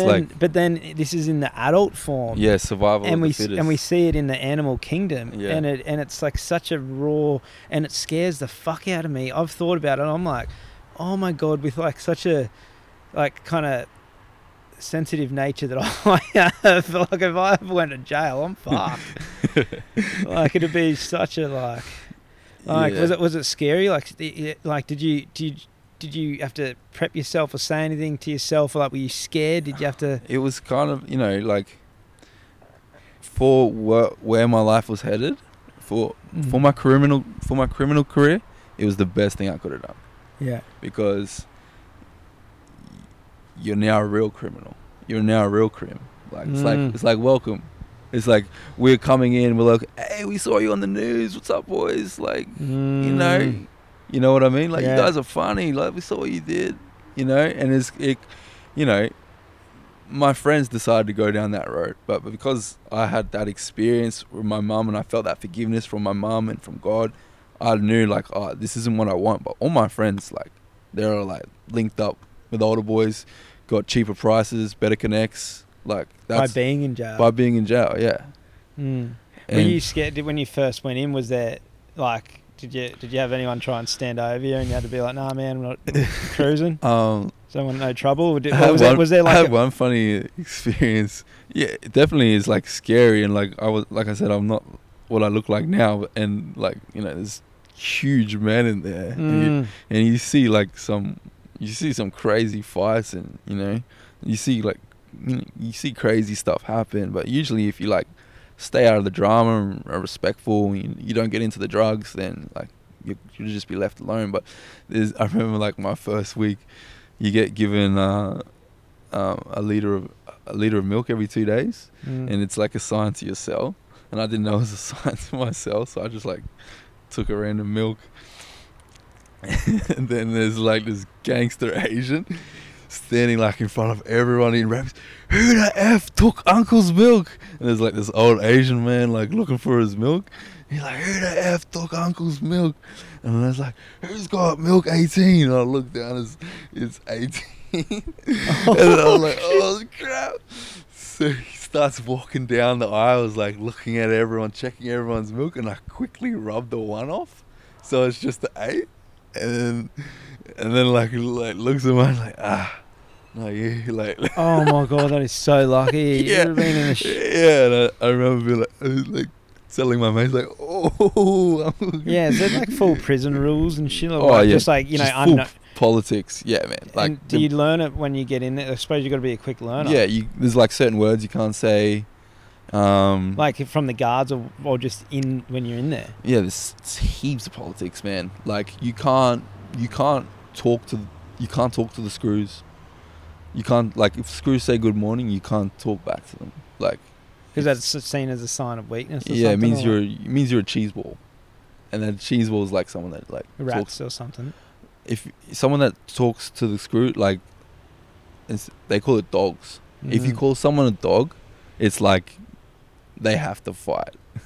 I don't know if it's the same in New South Wales jail, but in Queensland when I was there, like, if you called someone a dog and they didn't fight, it's like, then like they will get bashed. If you know what I mean? Like I remember like my friend calling another jail dude like, oh, you cheeky dog, by accident. He's like, bro, you're so lucky no one heard you say that, because if someone heard you say it, I'd have to beat you up. Oh fuck. So yeah, and just not knowing the rules. Just like, not knowing the rules. Like, yeah, there's certain words you can't say, certain things like can't hang out at the fishbowl, like people wanting you to do stuff for them, and you're like, yeah, I remember. What's the fishbowl? Fishbowl is like where the guards sit. Yeah. Yeah. So basically, with your strategy, how long was your sentence? So at this point, we don't know. We haven't been, like, I didn't apply for bail. I don't really know anything about the system or anything. But you've just gone in with like a prison strategy right now, just to keep your head down and stay low. Like, don't cause trouble, don't get into it. Is that like, are you thinking that I'm out of my depth here? These are because I came in with like 3 other dudes. Yeah. So like we kind of like melded in pretty quickly, and like we were actually, because you're kind of a pack already, you're not like a single. Yeah, and like we were like, you run into people that you know, and like people seeing you on the TV. So like, and it's not like crazy. There's not like crazy gangsters everywhere. There's like people there for like domestic violence and stuff like that. Like a lot of DVs. So like tax evasion. Yeah, or maybe not that. probably. But like yeah, like we were fine. Yeah. Like I was sitting at a good table, and like. Yeah, we came in, we were sitting at the Asian table, so like a lot of the Asians were bringing in like heaps of dope. How do they get it in? Oh no, we can't say, eh? don't want to get in trouble, man. No, don't worry about that. Yeah. Okay, so fuck. So like yeah, we were fine, and so like it was still like a conscious choice. Like I can't, I'm still trying to like. Toe that line, but like I'm meeting people, I'm getting offers, what were you guys into, like what were your guys hustle, like, and I'm like, yeah, it was a real battle, but fuck, I can see how it can just breed, like, and they always say it, like, it just breeds more criminals because they go in and it just makes connections. It's so like bad, man. Yeah. It's not a hindrance at all. Did you ever think, okay, with your ego... We had Xbox. Oh, really? We had Xbox, ping pong, play cards all day. So did you... Okay. People are just, yeah. As an ego, like, when you're... because I've heard this before, and so I'm wondering if you had this, like when you're in your heightened ego at the time of like kind of being a gangster, like going to jail, is that like just getting a stripe? Is it something that you look at as being like, not that you want to go, but you're like, oh, it's part of being a man kind of thing? Yeah.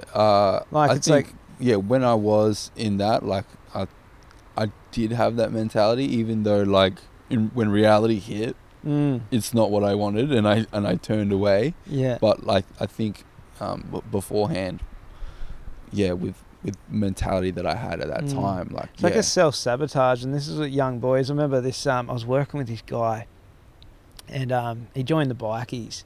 This was years ago, and he was younger, and I remember trying to sway him off, and I remember him saying to me one time how he just got a gun, and I was like, what are you doing, man? Like, and he's like, no, man, just live or die, like, fucking, it's just what life's about, like, you know. And I just remember thinking how lost he was, and I was like, what if you go to jail, man? He's like, it's all part of it, man. He's like, you know what I mean? He's just trying to be tough, and it's just a young kid lost in life, not knowing a direction or where to go, but having that energy and not knowing where to put it. And exactly. I remember him thinking he was glorifying it. He's like, yeah, man, like I'm a man now. You know what I mean? Oh, fuck yeah, that's the consequence. If I go to jail, I'm a man. I'll be in with the big dogs, and like, yeah, I'll fucking survive. And I'm thinking, man, you're like, not, because I could see. And the weirdest thing about him is, I could always see the weakness in his eyes. Absolutely. That's the funniest thing. And I don't want to say, because in ways he was really, of course he was tough because he was willing to do shit, but all I saw was this like weak, lost little boy. And because of that, I got along with him because I had compassion for him, and I didn't. Yeah, it was weird because I remember actually a guy standing over him and him like kind of shitting his pants. But it was on a job site, and yeah, it was a boss of ours, and the guy got up and said he said because the boss heard he was dealing drugs, and the boss was an ex drug addict, and like for him it's like, I don't know, it's a trigger, I suppose. Yeah. And come up, it's like, man, I heard you you're dealing or whatever, and he's like, nah, man, like I'm blah blah, and he goes, my missus told me. Are you calling my missus a liar? And gets up in his face, and like, you know, he's like, he's like, you call my missus a liar? And he's like, no. And I just saw the fear in this little boy's eyes. Yeah. That just joined them. I just saw like, I don't know. I felt so sorry for him. I just remember feeling like fuck, and I remember like we're working and having chats and just thinking like, fuck, sway this guy away from this. And I didn't do a good enough job and I haven't heard from him or where he is now, but I just remember thinking like, this guy's just so lost. He doesn't know where he's going. And he has this energy. He wants to be a man. Yeah. You know, and he wants to prove himself as a man, but he doesn't understand what a man is yet.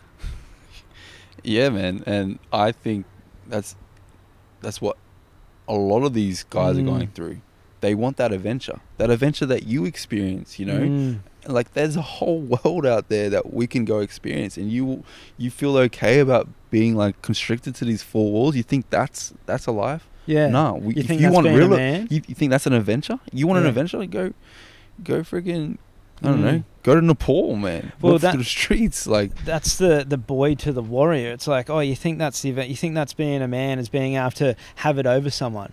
You think it's being a man, being able to use your strength to put fear into other people, to take what you want. It's like, no. Being a man is fucking standing for something. And providing. Protecting and providing and standing up for what's good. Yes. You know what I mean? It's like, all you're going to do, being that, is like, you're going to get your ass kicked by real men.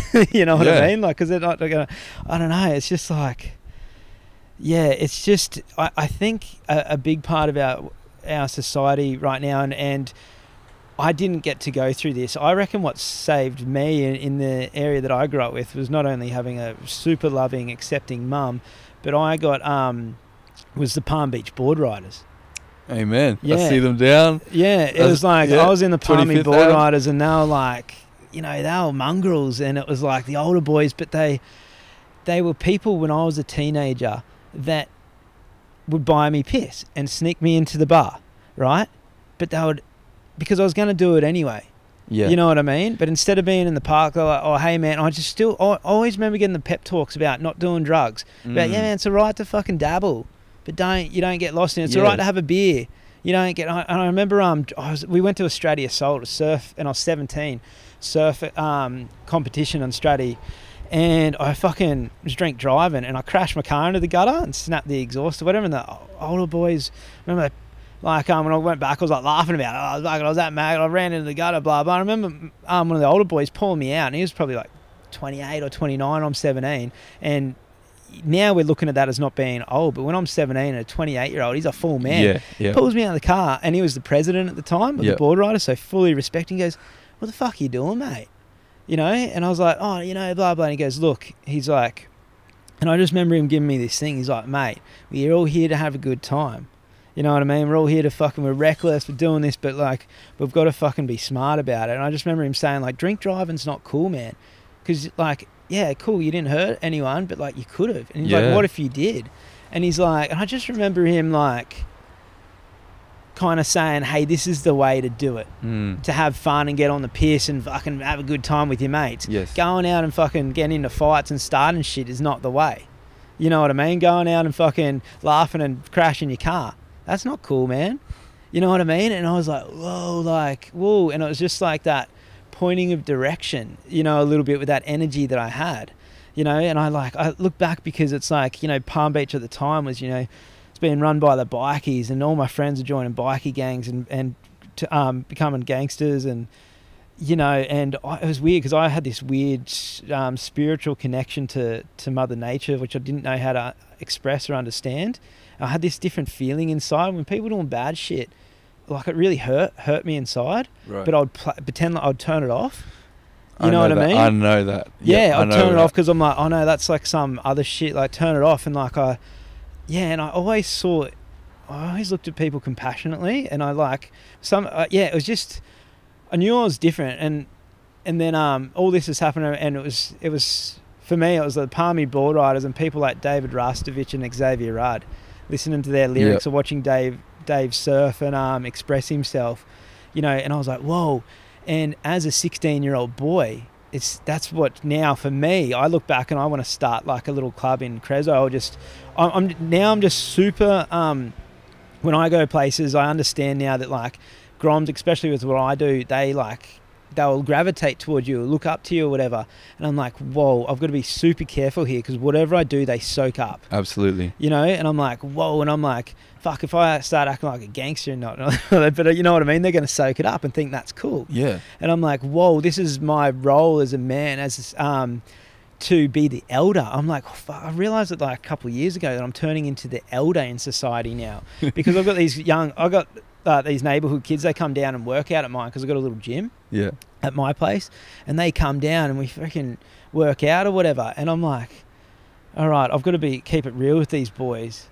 You know, I give them shit and like make them, I'll pay them to clean up and that, and like make them like have races and joke that I'm going to give them a dead arm if they do a crap job and stuff. You know, it's like, because I'm like, this is how it's like, and I'm just like, whoa, like they can't. Yeah, it's like soaking it up. Oh, bro, I think it is so important to have a mentor. Well, to have people that are mentors. Like, for my son, like, it is the number one thing. I want strong males in his life that aren't me to show him the way. Yeah. Well, the thing is, what we've kind of lost in Western society is a coming of age. I didn't get one. Like, luckily, through the path that I have, and especially travel and that, it's kind of naturally happened.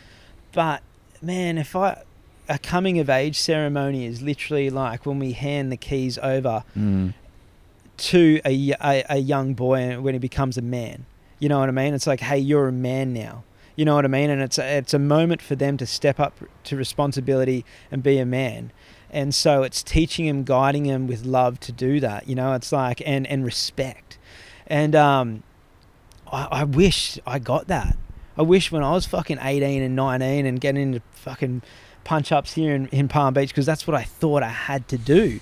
You know what I mean? It was the same as like, I remember we had this thing, if someone like starts you or pushes you, all you got to do is punch. Hit first. If that happens, that's the rule. You punch. And I remember I hated fighting, but everyone thought that I was a little brawler because I made everyone think that. I remember I did kickboxing and I did jiu-jitsu, and I just remember I had this front.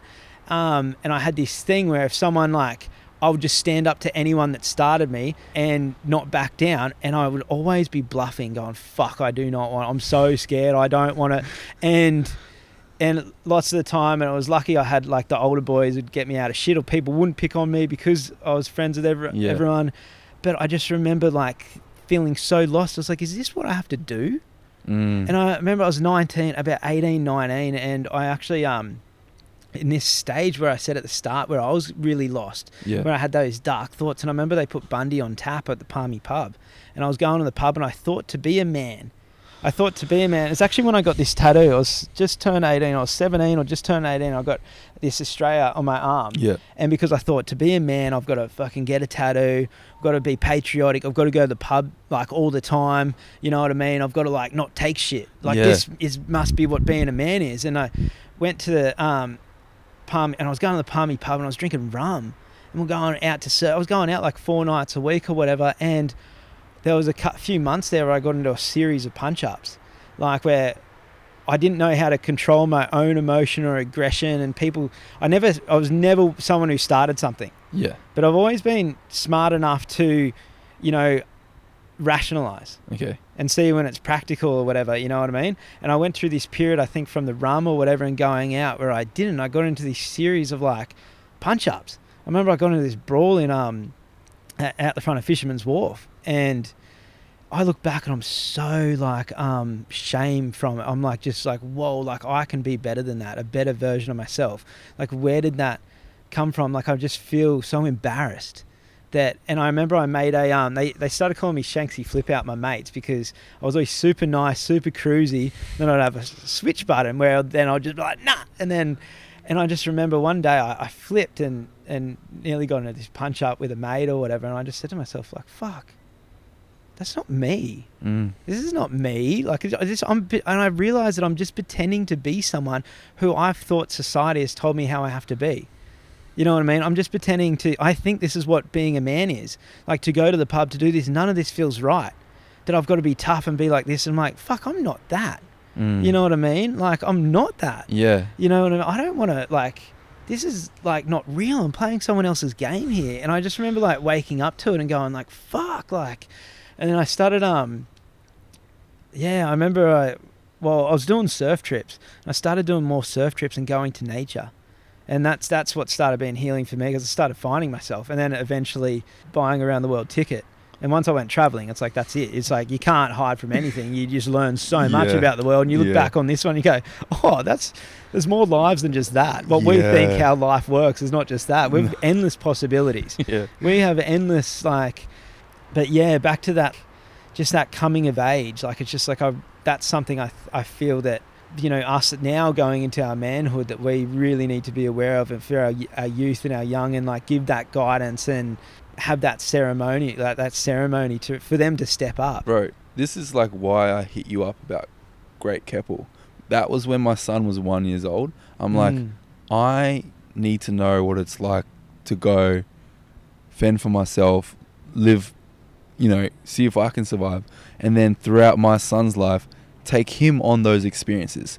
Give him that adventure that I was craving during those cowboy years, where I went and found it somewhere else, and give him that outlet of like, you know, my dad sends it with me. I don't need to go and freaking, you know, try and live a weird life or go off on, you know, because my dad gives me that adventure, and I have that.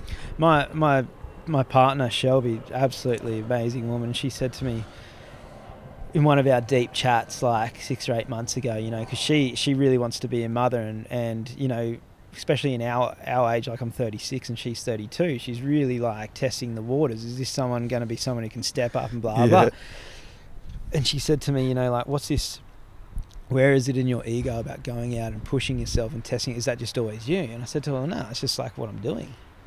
You know, and I kind of like thought about it a lot. I'm like, whoa, it's just like, it's like the rites of passage of manhood in a way. Is that we go and we find our limits, and we test ourselves, and we put ourselves in different situations in adventure and having fun, you know, but we push ourselves. We naturally just want to do that because we want to see our strength and what we can overcome and where we are. But then the reason why we do that is so that we can step into fatherhood. And we can step into the protector and the provider because we know our strengths and our weaknesses and what we've got to work with. And then we can pass that knowledge on to children to grow them strong.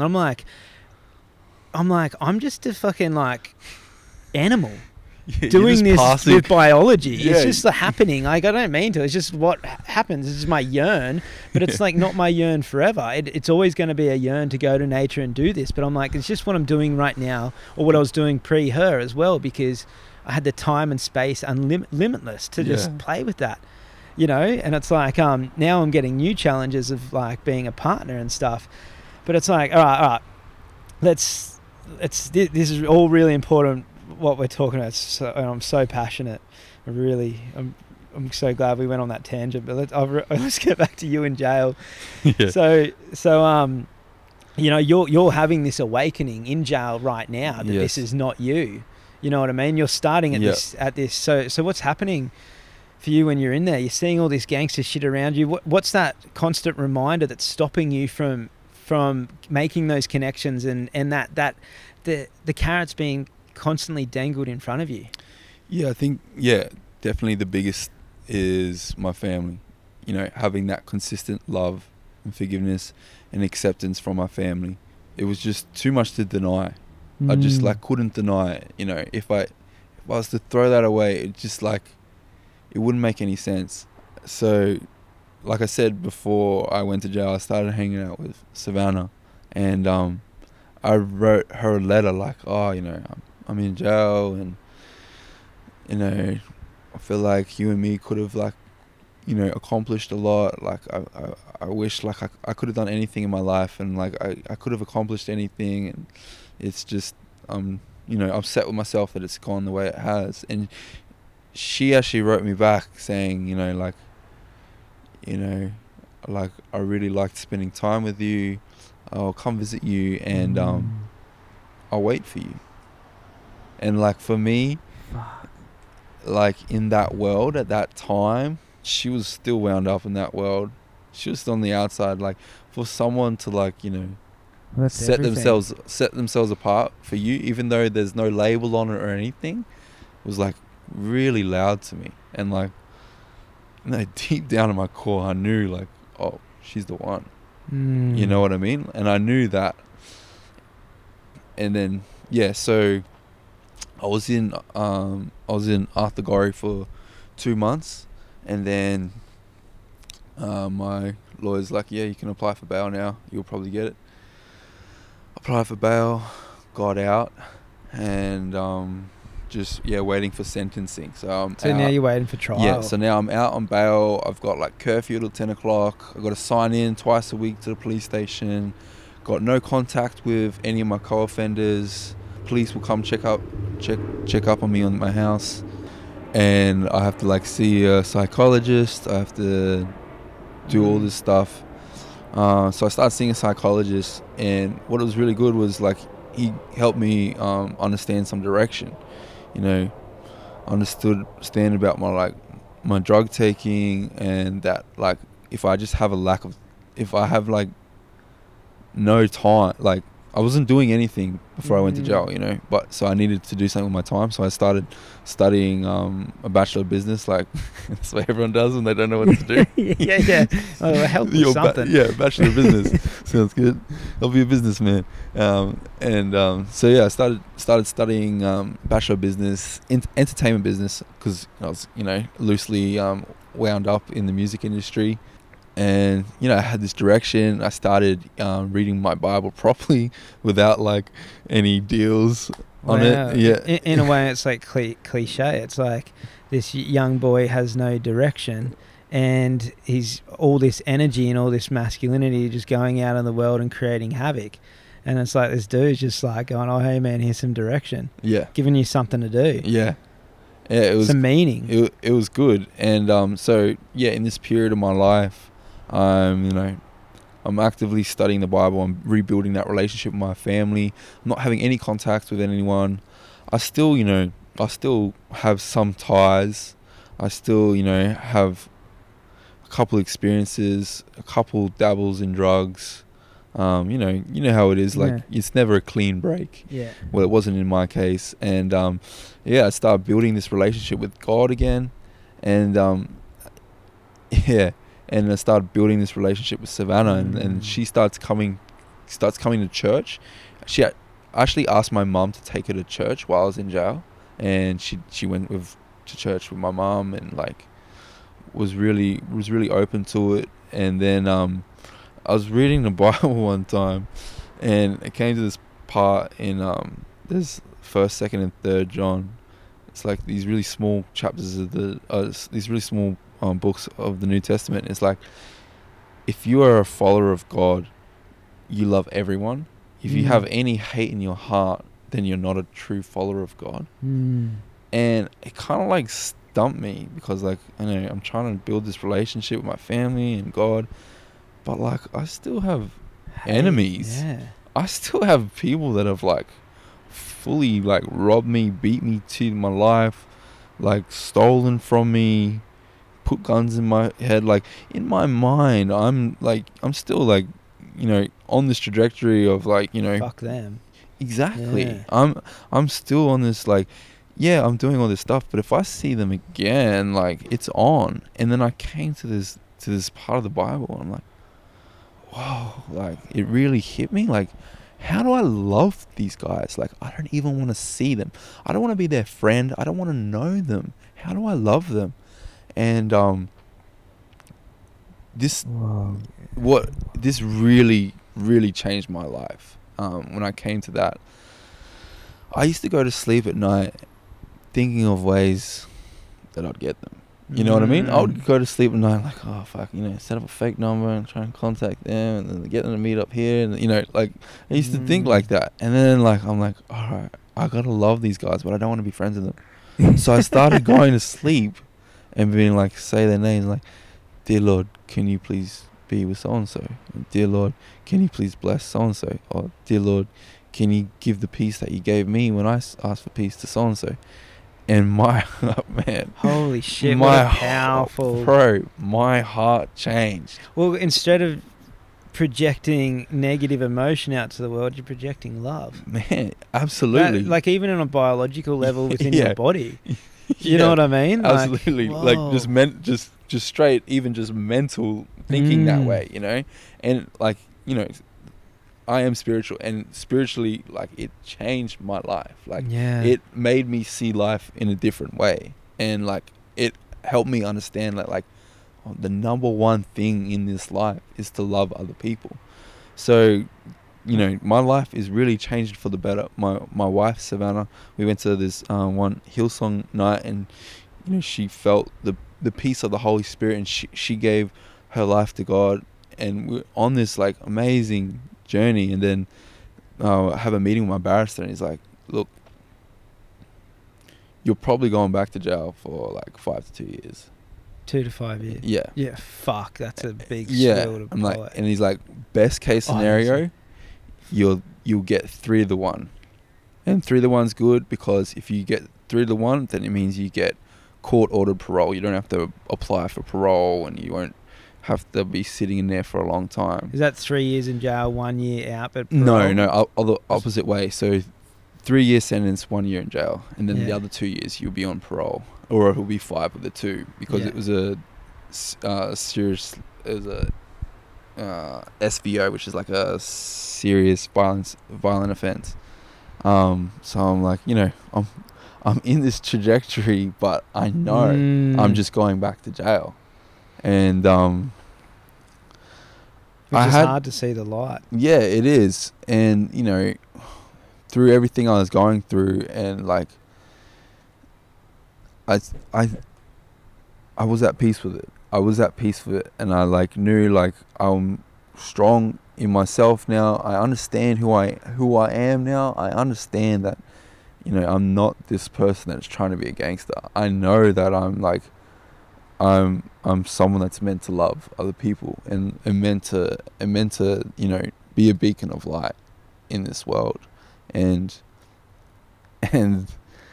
yeah, so it's like March 2017, I got sentenced. I knew I was going to jail, and like it was a really good outcome. I got 3-1. The judge had seen like all the stuff. I've changed my life, no contact with anyone. I started this Bachelor of Business. I've done these sessions with the counselor. You know, I had support there. He really saw that, and he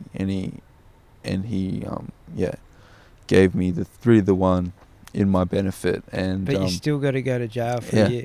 And do they set it up that you can continue these courses, continue to see the psychiatrist once you're in? Nah. You're in jail. Fuck, You're just a system, you're just a shit crib. But it's so easy to just go back into that world. It's like, while you're out of the world, you're doing really well. Okay, we'll put you back into the world for a bit and see how you go. And then, whoa. Yeah, go back to the jungle. It's not.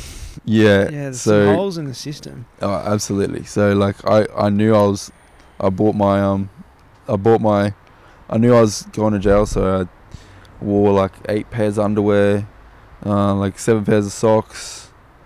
Wore my suit with my TNs on because I knew I could keep my shoes, and walked into the courthouse in handcuffs. They put handcuffs as soon as I walked in, and then that was it. I couldn't, say goodbye to my family. I was separated, and then taken off to jail. And then was that moment hard, or like knowing that even though you knew you're set up for it, and the relief that you're not getting the 5 to 2 or the 3 to 5 or whatever, but you're getting the 1 to 3. Yeah. Like even with that relief, still that pill to swallow that you're going in and this beautiful relationship that you're forming, everything like. Yeah. Like what did that feel like, man? It was hard, but like I had come to terms with it. Like I knew it was like, it was supposed to be. You're fully starting to step in your manhood. Did you like get in and get it done?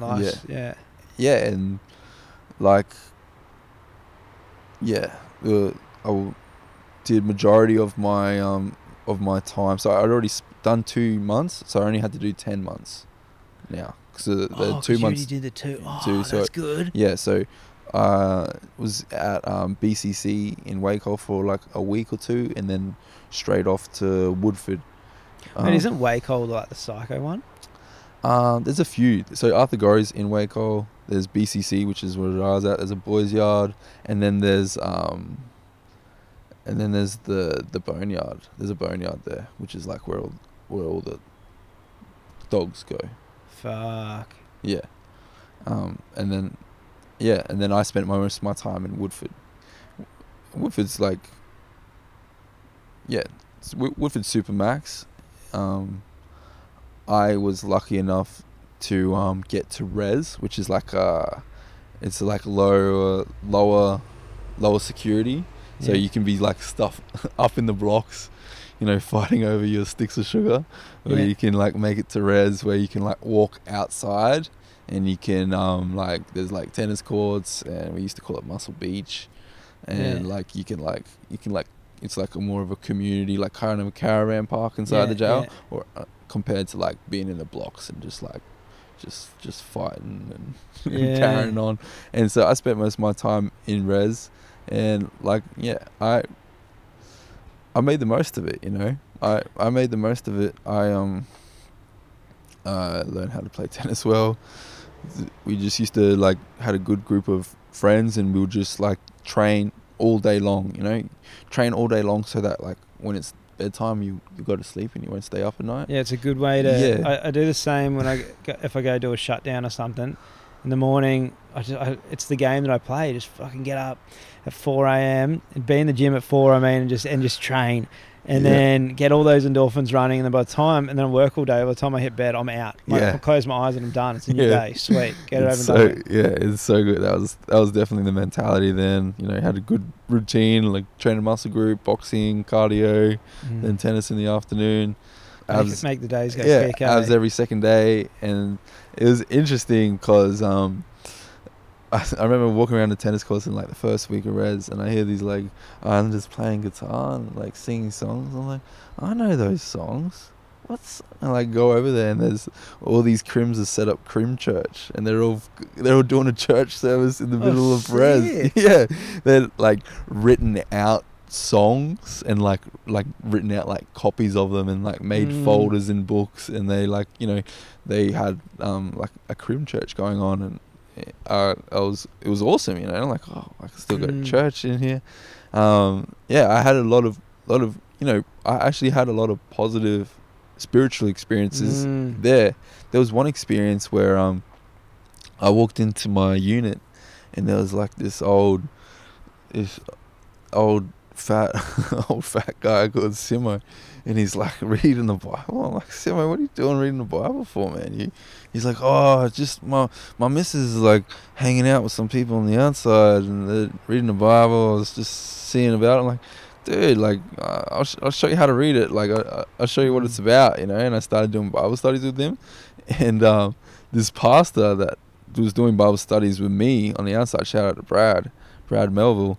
He comes sees me one day. He's like, man, there's an old guy in this jail that one of the pastors that I work with, he lives with his wife, and she's telling us that there's this young guy doing Bible studies in the jail. I'm like, that's me. Yeah, I'm like, is that Simone? Like, yeah. I'm like, that's me. I'm doing Bible studies with him. So like, again, there's that full circle, and I knew that was I call those winks from God. Yeah. Winks that God, that I know I'm on the right trajectory, and I know I'm working for Him. You know, there's something really to be said for having faith in a way. Sometimes I feel sorry for people that don't have any spirituality, because for me it's like, can't you feel that connection?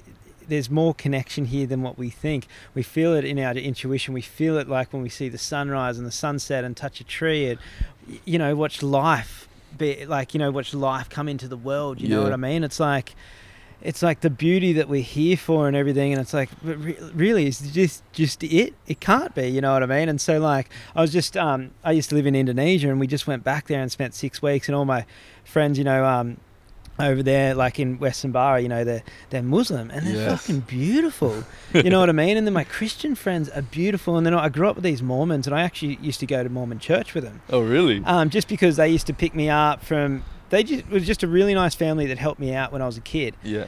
They used to pick me up and take me to school sometimes, or help me get to work and stuff and everything.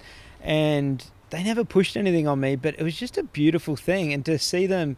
Yeah, just to see, and like, yeah, there was another point I was going to make about Buddha because when I was doing Vipassana in India and like meditating, they were saying, like, basically they were just talking about how much your life is enriched when you have faith that there's more than just this existence, and you can connect into divine energy in whichever way you put it. It's like, in whichever expression you have of it. Yeah. You know what I mean? Like, in divine energy. And I think about it, it's really helped me lately with the passing of my sister, that just came out of nowhere, and it was a big, you know, eye opener for me with life, and just and also struggle and heartache. But to have something so close to you just fucking go. And it's made me thought about the coming of life and the going of life. And I'm like, where does it come from? Like, this energy comes in, this soul comes in and comes out. I'm like, fuck, how much would I be cutting myself short if I just said this was it? You know what I mean? If I just said, nah, this is it. We just get up, go to work, fucking do this, blah, blah. You know what I mean? I'm like, whoa. And how much beautiful is the world if I fucking look through it with faith of any kind. Amen. You know what I mean? Yes. I know so many people that like can't define their reality. You know what I mean? But like you as someone that practices Buddhism, they can define what they believe is reality, you know? You know, and I think that's... I don't even know what I practice. I remember, that's what I was going to say. When Buddha says, like, when we're in Vipassana, they said to us, they said, whatever you believe is.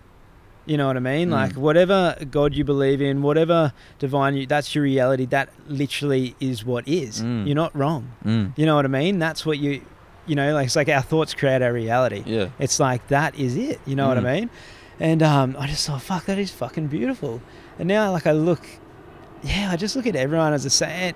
It's funny because I look at all the teachings as being the same, just in a different way to relate to different people, because it's all saying like, you know, we're all here for love. We're all here for compassion. You said it before. It's like, what are we here for in life? It's like, fuck, what does a baby come into as before it has any life trauma that we put on it as a society, as it comes in just as love.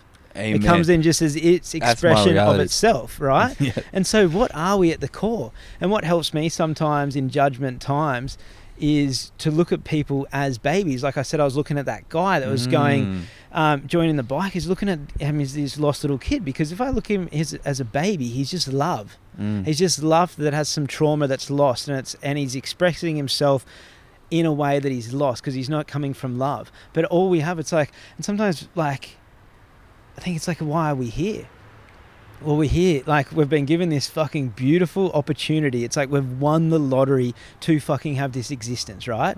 We're here. Like all those fucking millions of sperm or whatever that made it to the egg, it's like out of how many times my dad got his nut off. You know what I mean? It's like, I won the lottery to be here. So Yes. what did I get with that what did I get with winning that? It's like, oh, I get a chance to fully express who I am. Yes. And who am I?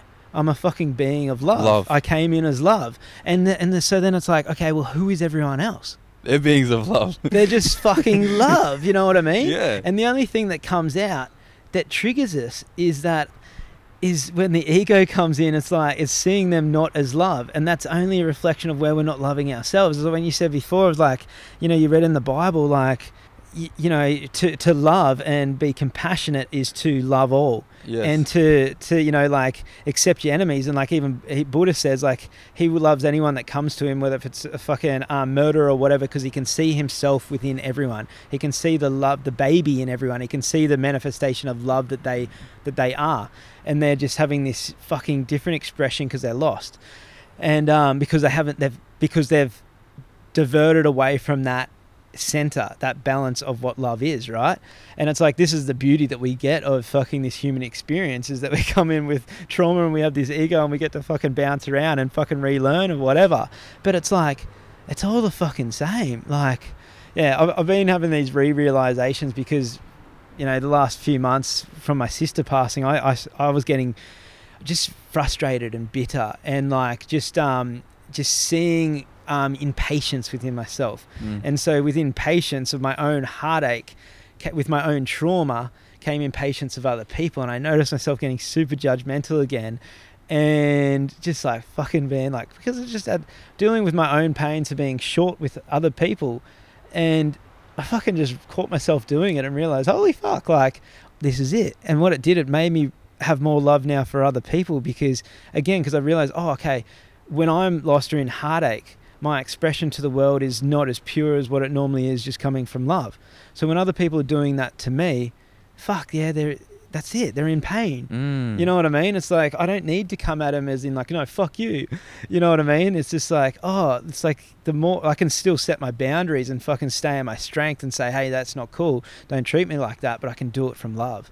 You know what I mean? It's just, I'm just relearning this. And I think this is the beauty of having this conversation with you right now, because it's, from what you've been through and the darkness and the realizations that you're having, is reminding me, you know, it's especially in this time that I've just gone through of my life, of it's coming back to center, and it's real, because man, I started thinking I was fucking getting back to old habits. Oh really? Yeah, it's just I noticed myself in being super short with I was getting super short with even Shelby. Like I was just like fucking, because I'm holding in emotion.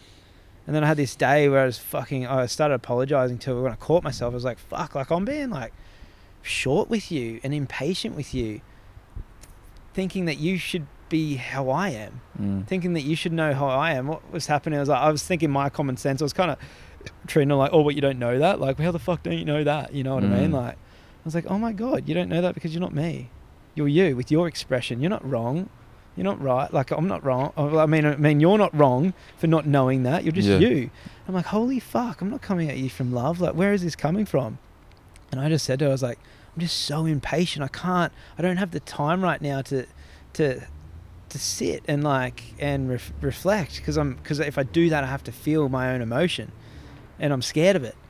And then we went to it, and I just like completely had this breakdown, and I let out all this emotion. And then from then, holy fuck, it's just like been so like, 'cause I caught myself, you know. Yeah. It's just lucky I had the tools. But now when I'm looking at young men or just other people, I'm like, fuck, I get it. Yeah. You know what I mean? They're not in that realization from it yet, you know? Yeah. Okay, yeah, cool. I love these rants. No, it's so good. Oh, well, it's just so good. Well, these are the things too that's beautiful ranting like this, because I'm learning.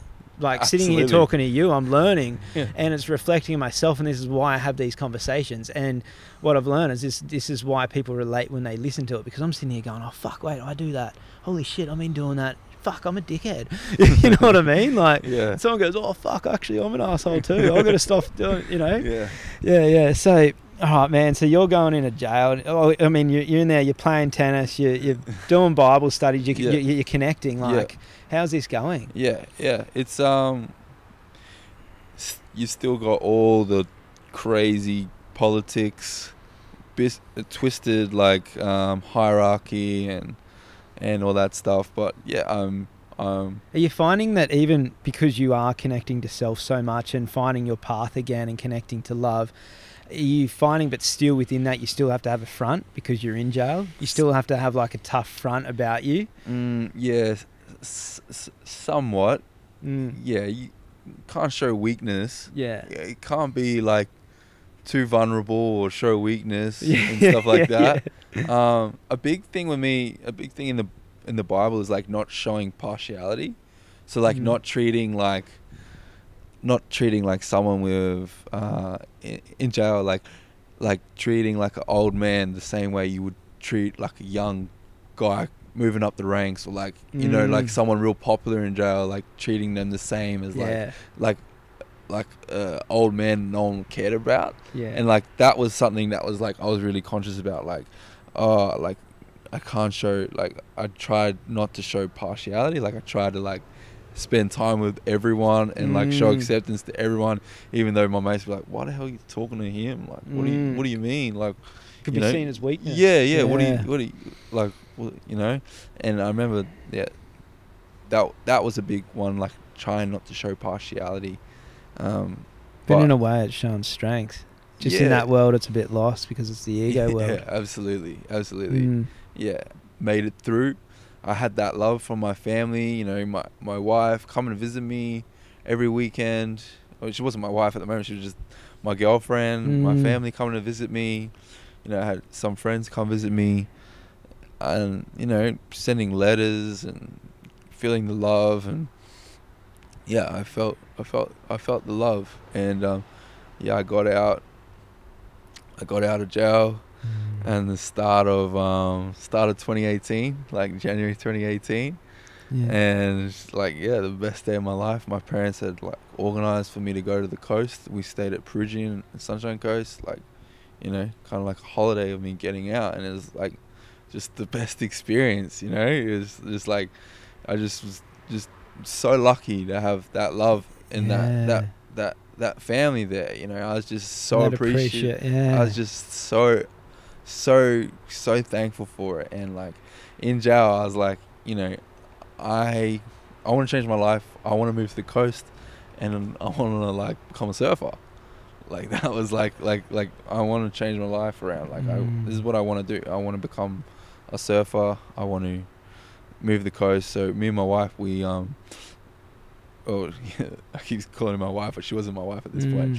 We got together and we're like, all right, we want to move the coast, either the Sunny Coast or the Gold Coast. What we'll do is we'll fast for a day, and then like as like a, you know, supplication to God, and then like we'll know the answer at the end of the day. And then we're like, we fasted one day, it was like really hard. I've done fast now that are like easier, but the like, first time that one day fast was like really hard, man. It was like just laying on the floor like and it was really clear to us at the end of the day, like we've got to move to the Gold Coast, got to move to Palm Beach in with her sister, and we moved to Palm Beach. And you know, my parents bought me a surfboard and like just started surfing, started working like straight away, tried to work as a concreter. I got work as a concreter, and then I was working like with some mates till the end of 2019, and I because I was on parole, I had to meet with another psychologist. And what this psychologist did was she helped me understand my values. Now, this is something that I'm really big on now. And, you know, I do mentoring to young boys at the youth center in Currumbin, Fight for Youth. Yeah. And this is something I'm really big on now, is understanding one's values. So she helped me understand that my values are 1, love, 2, compassion, and 3, service. And that if I could find an occupation where I'm working in those 3 values, then my work will never feel like work. And so I was working with a mate, building concrete sleeper retaining walls. I've got a long history with construction on and off, and like, I don't like construction, just me personally. And yeah, I got to the end of that year and I was like, you know, at the end of the year, if I'm not happy with where I am, I'm going to go become a social worker. Yeah. And it got to the end of that year. And throughout that year, me and my wife, again, she's not my wife. Not my wife at this point. We went for a walk down in Burleigh. Like, this is our new life. You know, we live in this rich, amazing place. You know, we're so blessed. Let's write down our 5-year goal. And I wrote down my 5-year goal was to be married with kids. Second one was to contribute to a church. Third one was to have experience with a lot of travel. Fourth one was to work in a role where I'm serving other people. And we had that, and we wrote, and that was mine, and I put that on the fridge. And yeah, come the end of 2019, I wasn't happy with my job. I enrolled to become a social worker. And doesn't it make it so much easy when you just give yourself a path? Like, at least, it's like, if you don't know where you're going, at least fucking, like, make a plan and start working towards that. At least, like, you can change your mind along the way, but at least fucking put a plan down. And it's 1000%. Literally, this is such a common thing between people that I know that are super successful, and I don't mean successful in the way of fucking, I do in some cases, but I mean like successful within themselves. And in the podcast I did with Haydar Logie in Iceland, he said this. He was 19, struggling with drugs and addiction and smoking and alcohol, and he said he just said he wrote down a lifelong plan, wrote down everything what he wanted to be, and figured out how he would do it. And he said he woke up every day and just did step by step. He said till he ticked one off, and he said within fucking a year he quit his day job. You know what I mean? And started doing this, and he just said, like, wow, it's like, I've done it my whole life. You write a little list, and you go, yeah, I want this, this, and this. And you go, how am I going to get that? Well, I need to do this, this, and this, this, and this, and then it's there. You can see it. And you go, okay, cool. Start working towards it. 1000%. And, like, you know, it wasn't like a thing that I did check every day, but it was there. You don't need to, because it's like, you've written it down. It's like a fucking... There's something about writing it down, I think, hey. And, yeah, like, it kind of just, like, like, it manifested. You know, I was appointed the young adult leader at Kingscliff Seventh-day Adventist Church. I got married in 2019, and now I have a 3-year-old son. Wow. I just got back from traveling Indonesia and Thailand for 5 months. Whoa, is that a motorbike? I don't know, but they like Thailand and Bali. Yeah, that was a loud fucking engine. Whoa, and I graduated with a Bachelor of Social Welfare, so I'm a social worker. Oh, brilliant, dude! Absolutely fucking brilliant. So now and it's brilliant. Like you said, it's like, you know, value. It was value. Yeah, like your values. I mean, was love. Compassion and service. Okay, so, man, this is so fucking, like, it's I'm so big on values now. Yeah, it's so cliche, because cliches are so fucking real. Like, this is it's so easy, the concept, that it makes, like, it is just what it is. There's a plane going over here. It's like, literally, man, to serve other people. I always say, like, and this happened because I live in a community, an eco village down in Crescent Head. An off-grid eco village. It's just like kind of like Currumbin eco village here. It's just like we're all signed into an environmental agreement, and it's beautiful. Like, we're all off-grid, and nature comes first, and we all have kind of sustainable systems. you know, sometimes there's politics gets involved where people like, you know, have certain opinions like this and blah, blah. And my neighbour said to me one day, he goes, you know, in a community, man, he goes, as long as you bring in something to the table, even if it's just a smile and you're not taking, and you're not causing trouble, that's just fucking, that's beautiful. Like, you just give something. And I've thought about that since he said that. I've gone down this fucking in-depth rabbit hole of what that means. And I'm like, we're all here given this opportunity, right, to live life. Like, we've all signed up to it, right? And basically, we've all signed up that we're doing it. If we have any fucking common sense, that would be that it's going to be easier on our lives and Mother Nature if we all just fucking work together, right? So I always just think to myself, like, the easiest way to go through life is to be a giver, not a fucking taker. And sometimes I wonder, like, that I often think, like, how, that's a message I'd love to get across. It's like, what are you doing in your life? Are you just taking from society? Are you just taking from community? Are you just taking from Mother Nature? Because we all have an impact. It's like, I drive a car. You know what I mean? When I was studying permaculture, we had this circle diagram that we had to look at every day. For every output had to be 3 inputs, because everything, you're always going to have an impact. It's like, okay, I'm going to drive my car. I want to go surfing. Okay, that's an output. Okay, but what's something that I can do that's a positive input in return? So when I go for, okay, well, I'm feeding my soul. If I feed my soul and giving myself what I need and connecting to nature, I'm going to be like vibrant, and I'm going to be, you know, happy. You know what I mean? So that's going to be one pro to community around me and to loved ones and everything, because I'm feeding myself, so I can, if I'm looking after myself, I can look after others, right? Okay, 2, okay, what does the beach can provide? Oh, okay, it's got pumice on the beach. It's got seaweed. Okay, I can bring that back to the garden, right? So I can add to soil, add to nutrient density. I can, you know, it's like, okay, what else does it have, right? When I go into town, I can stop and I can do the shopping while I'm in there or something, or whatever, you know. It's like, there's 3 things there, instead of just doing the one drive of like just of burning fossil fuels, you know what I mean? It's like, okay, that's going to happen because this is just how life is, but what can I do to put back in? Yeah, right. You know what I mean? Yeah. And so, like, okay, that's a bit of a broad way, but I just put in the simple factors. Like, when I'm going through life, you know what I mean? And if someone cuts me off, if someone does something, do I need to get out the window and fucking put my finger up and start blowing up and put that negative energy to everyone around me just because I'm feeling it? It's just like, yeah, we need our outlets, but I'm like, do I have to go down the beach and leave my garbage down there? Do I have to, like, you know, fucking like graffiti shit, or like, you know what I mean? Like, do I have to take away from other people's experiences out of my own darkness inside? It's like, shit is going to happen, but like, even if I just go through life and give a smile, it's going to have a positive impact on the people around me and me. And in a way, it's like, you go, okay, well, you know, why would I do this other than a spiritual sense? And you're like, well, you could look at it just a fucking smart, right? If you're going through life and being a dickhead, people aren't going to like you. You could call this karma. What's karma? If you're not showing trust or love, people aren't going to be willing to help you. That's just you could call that karma. You could just call that, like, people don't want to help you because you're being mean to them, right? And then you're like, okay, so like, for community, if people aren't trusting me, aren't liking me, it's like, okay, that's not very fun. You know what I mean? I remember Jordan Peterson said, I went to his lecture and he said about bringing your kids up and teach them social skills to be popular. And then he said, like, some people get offended by it. They're like, oh, don't need to be popular. And he said, try being unpopular.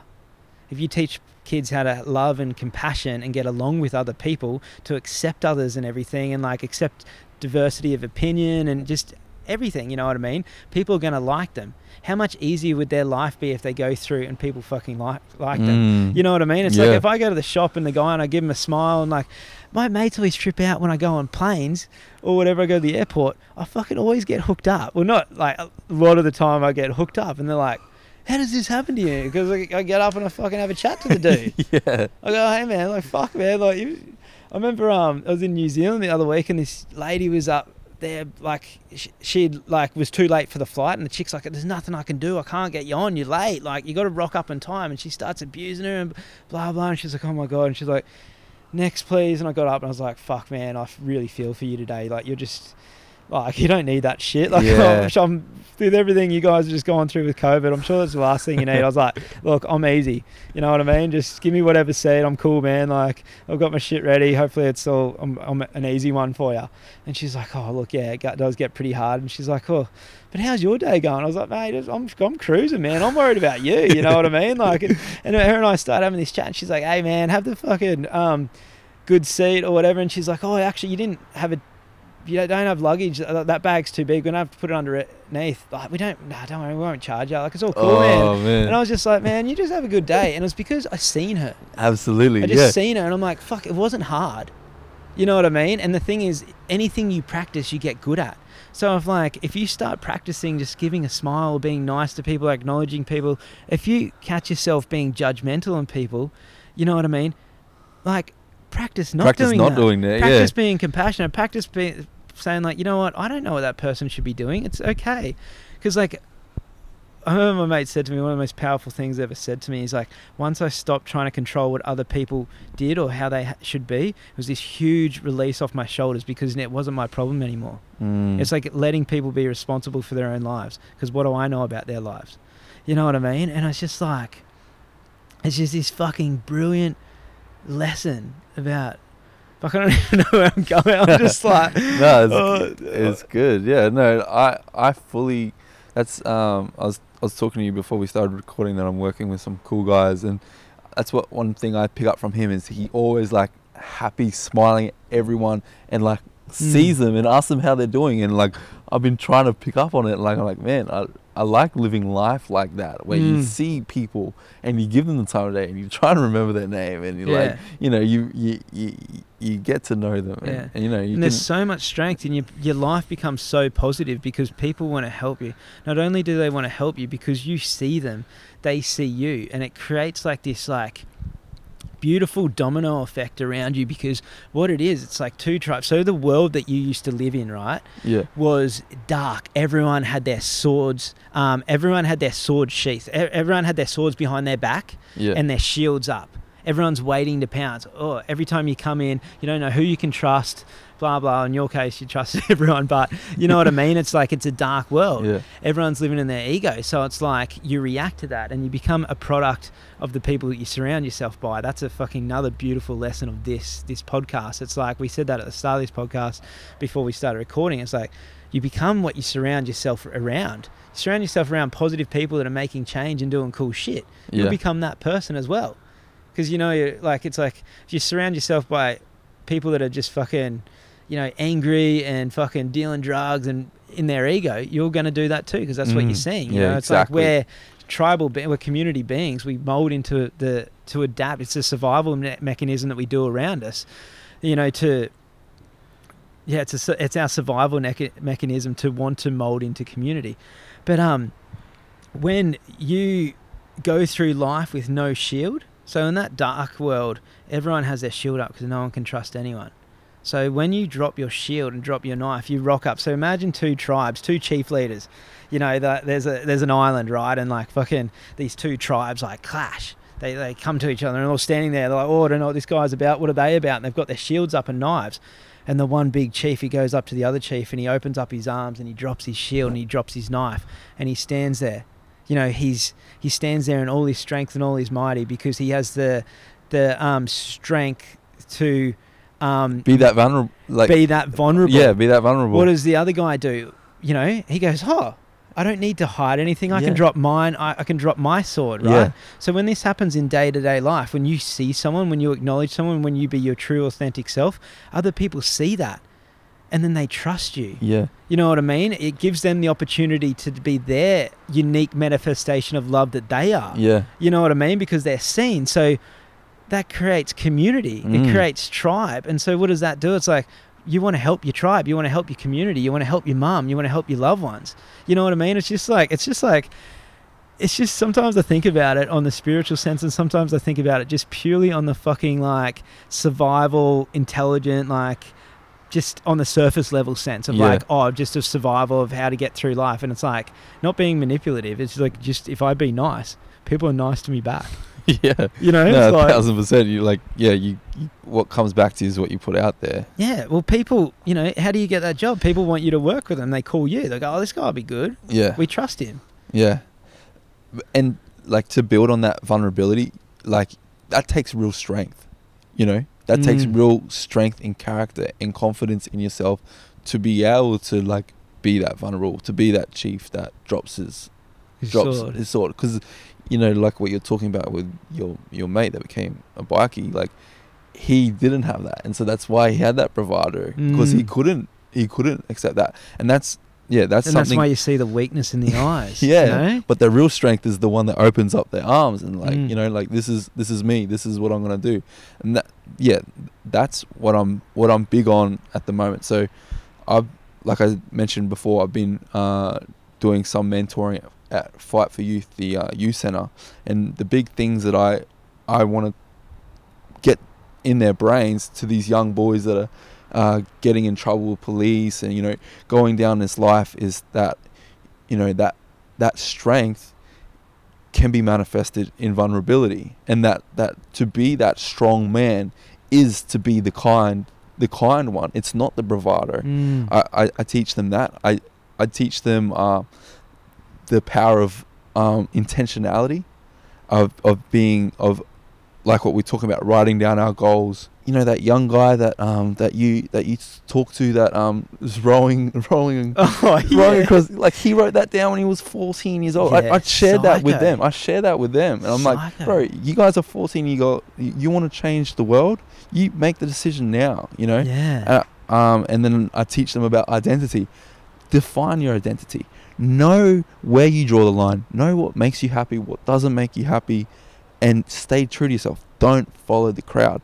Be that guy that understands his identity and stick to it. And of course, values. Understanding what your values are and working within those values, and understanding that when your values become like threatened, then get away from that, because that is not going to serve you. Do we want to be the boy, the bully, or do we want to be the warrior? Yeah. You know what I mean? Like you know, it's like, do we want to be that king? You know? Yeah. And if I could build on something that you mentioned before, that you said, you know, what was it? Like, you got to experience the world's pain to be able to heal it. So like a couple of years ago, I've been working as a mental health support worker, and I was working, actually led a team of support workers in the mental health scheme under the NDIS. And so I'm working. Is it serious? Okay, don't. It was the God that felt that did that. He felt the world's pain. All right, it just came to me. But yeah. Okay, sorry, man. You're right. No, you're right. And so I'm working with people in psychoses, and I'm like, I know what you're experiencing. Like. I've had a psychosis before. I know the clarity that you're experiencing. Yeah. I know how clear that you're ready to, like, you know, throw it all away for this thing. So if I could just share one more. Oh no, man, we've got time. We've got heaps of time. I love this shit, because this is like, now this is what's real. It's like, now you're you've done this dark shit and everything, but now it's like, this is what's real right now. My life now is just like full of blessings. Like, I will say that I'm experiencing hardship. So like I said, I was working as a mental health support worker, and I graduated with a Bachelor of Social Welfare. Been working as a youth worker in Fight for Youth, but as of recently, I'm not able to work anymore. So I had like my blue card taken away off me. What? Because of my old charges. They're like. And shit. So that's why I'm working at the gym now. I've been fighting that for like the last 4 years to try and be able to. So what the card enables me to do. The system's like just. I know, it's very like frustrating. This is what we need. I'm like, literally graduated. Like, I'm literally like done all this work. It's like, how do you relate to young kids? There's some chick sitting in an office going, "Oh no, he did something bad, so he must be recruiting him. He's going to make him worse." It's like, no, he's the one that can relate to him. Yeah, it's very frustrating. And so, like, everyone out there, if anyone could do anything about it, please help my situation. You know, dude, like in the future, you know, we can always like work together to do like youth adventure camps or something. Dude. You know what I mean? There's a mate of mine, Bo Devonshire, has been on the podcast before. The one that took the donkey across Turkey. Yep, I remember that guy. He does youth camps, and he just called me the other day that he said because he does these like youth camps, and he's a teacher, he's a Steiner teacher. He said right now, he just had these group of like eshays, and I don't even know what an eshay is. I don't get this shit, man. I don't get it, but it's just another fucking Lost boy. yeah, another expression of it's just what's the trending right now. And he said, he's like, fuck man, he's like, I'm seeing these boys like take on this trend and getting like seeing the adventure in it, I suppose, you know. Yeah. And he said he's like this, they're going, he's like, I want to try catch them before they go down this path, man. He's like, this is a dangerous path I'm seeing some boys go down. And he called me about doing some podcasts, or like about him starting his one or whatever. And I just said to him too, because I'm down when I get back to start doing some man, I'm down for this shit. Dude, I'm down to take some. What I'm all about. Yeah, and I got some good connections in this. Some Wim Hof guys and some guys that do rites of passage ceremonies that I'd love to learn more from. And I'm all down about like, you know, taking some kids on an adventure and putting them through some like hardships that are real, and feeling that their own inner strength and power, like in nature or whatever, and just giving them guidance along the way, just having those real chats with them. Yeah, what I did with Fight for Youth is we created this program called Inside Out, where the young boys in the community in Palm Beach, Eleonora, that are getting in trouble with the police or getting in trouble with school, they were referred to us, and then we taught them the pro-social life skills and how to be a man. And it was all backed by like boxing and like understanding like the consequences of your crime. And these kids, like, they're good kids, but they're just like influenced by the crowd. They're just going with it. It's a real trend to go out and steal cars at the moment. Like, it's a big problem on the Gold Coast at the moment. And these are just young kids looking for that adventure. And like, if we can give them something positive and be those strong males that they haven't experienced in their life, and be these strong men and show them the real way, then man, we can make a big difference in today's youth. Well, we can make a big difference in society, because the thing is, trauma breeds trauma. So I was like thinking about doing men's work and doing men's workshops down at my place with my mate Luke, who is the hemp grower. He does the CBD oil, and he's a breathwork facilitator. He does rebirthing breathwork. It's crazy the shit he does. And we were talking about, I said to him, man, like, in a way, like, men have already, like, if we've got a bunch of 40-year-olds, that's brilliant, but they've just had like fucking the last 20 years of using their masculinity in the wrong way and traumatizing. Imagine if like we stopped that at 20 or 19 or 18, how many less people are able to traumatize along the way? You know what I mean? I was like, I think to help society is to heal the trauma, you know what I mean, before it fucking goes out and has that like a rampage through society. It's and the thing is, I just think it's not just like, I just think it's our duty as men, you know. In the Tongan, my Tongan side of the family, it's like they're all parents, you know what I mean. Tribe, they're all parents. Like they're all raising the children. You know what I mean. And it's like, we don't do that in the West anymore. But I think that's an important part. It's like, when we're in society, like me as an elder now, like I'm 36, it's like, and if youth are relating to me, they're looking up at me going, oh fuck, like, you know, blah blah. It's like, oh, I can have an impact, and that's my actual duty now. It's like, when you look through, it's like, I look at it as we're a tribe, and the warrior looks at the warrior creates other warriors, you know what I mean. He sends the guidance. It's like, it's why we have the Bible. It's why we have the Quran. It's why Buddha fucking did his teachings. It's like, it's why I do this podcast, you know. Through storytelling we heal, you know. And it's just like, it's so fucking important for you now, like, and that's the thing. When you said before, you still got hardships, it's like, life ain't fair. Life always has hardships. Life's fucking hard, but that's the beauty of it, is the journey. And it's like, I think, what does it say, like, was it Mark McConaughey, was it his book? And he's talking about the art of not tripping yourself and running downhill. It's like, sometimes, he's like, we always have hurdles, and that's fucking what happens when we fucking are going through life. It's like we have to problem solve along the way. Yeah. Like when we put our goal, we don't just work there. It's like and get there immediate. It's like we have to problem solve along the way. Yeah. There's hurdles that come up, and then you got to jump through that one and under the next one. Yeah, and that's the fucking beauty of life, and that's also why us as men, like, well, why we need to grow our kids strong. So when those hurdles come, they have the capability to be able to solve those problems, be problem solvers, and do it through kindness and love, rather than just like, you know, be a spoilt little brat, not even sport, but be a little brat and throw a tantrum. Yeah. Basically like when you're looking at it, you know? Yeah. No. Yeah, exactly. I think, all these principles, you know, are really important for kids to understand, and I think it takes people like us to teach them, because, you know, they're not getting it from other places or from their families or from school, not usually. Oh, I got a cool story to tell you. So yeah, it was part of my goals to go traveling. We went to Bali. Left in July last year, and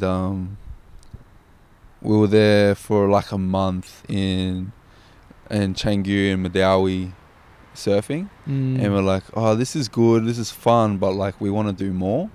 And so we rocked up to a Seventh-day Adventist church in Tabernan, and we're like, hey, like we want to, like, is there like an orphanage or something that we could go serve at? We can dedicate this entire month of September to whatever, like if there's a need somewhere. And they're like, oh, there's a church in there's an orphanage in Nagara. You know where Nagara is? Out near the airport? No, that's Nugarai. Nah, in West Bali, like past Madawi. Yeah, okay. Yeah, and we're like, okay, all right. They're like, here they are on the map. So I found them on the map, contacted them on Google Maps, WhatsApp to the lady. I was like, hey, we're a traveling family. Can we serve you guys for the month of September? We can get our own food, and we can get our own place to live, and we can serve our time with you for this month. And they're like, yeah, sure, like come on down, come meet us. So we like really, really pumped about this, like not sure what to expect, like call them like, hey, we're coming on our first day, like what should we bring, like presents for the kids? Like, yeah, just bring like lollies and sweets. Like, okay. And we like come down to this orphanage, this amazing place with this amazing couple called George and Ellen, and you can see this is on my Instagram. They are missionaries looking after this orphanage, these 18 kids that have all over Indonesia, a lot of from Florence and from beautiful, brilliant. Samba, just good people, just good people. And they're all these kids living in there, and we were able to teach them English. We were preaching for them, and we were there to find out their needs. We took them on excursions, like we took them to the beach and stuff, and man, it was such an amazing experience. We ran a fundraising back in Australia, like, oh, can we find out what your need is, and can we fundraise for you guys? And they're like, yeah, our need is they needed new vinyl floors, because they were just all sleeping on like old moldy concrete, because you know how the waterproofing is really bad in Bali, and like all the everything concrete molds. Yeah. And so we were like, hey, we put up a budget, like it's going to cost us, $2,000, which is pretty cheap, and we'll waterproof and lay vinyls in for this family. And I put it on my social media, thinking that I'd work something out with the church, like run an offering through the church. I put it on my social media, and I was really worried about it. Like I was anxious about it, because like, yeah, I can support you guys. Like I was kind of promising them, right? Yeah. Right. Listen to this. I was like, yeah, we'll make it happen. I got faith, but in my heart, I was a little bit anxious. Like, oh, what if the church like says no? What if they got something else going on? I hadn't had much communication with them, and I put it out on my social media before they released it at the church, and bro, I kid you not,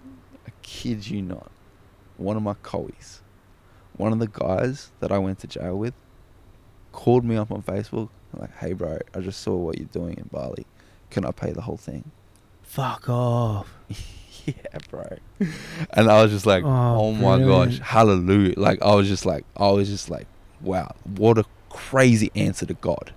That I've just put this out to like church community and everything, and the one person that wants to pay it all is one of those guys that I went to jail with. Holy He shit. doesn't go to church or doesn't have a relationship with God. Dude, he has a heart. Yeah, man. He has just a like heart. he just answered the call. That's and a I was fucking just beautiful story. Yeah. Oh, that's fucking brilliant. I was and so we were able to, he paid it. We were able to waterproof vinyl all their floors. They're all sleeping on nice floors now, and then with the money that the church and everyone else raised, we were able to pay their rent for a year. And praise God, man. Fuck, man, yeah. So how's that for full circle? Yeah.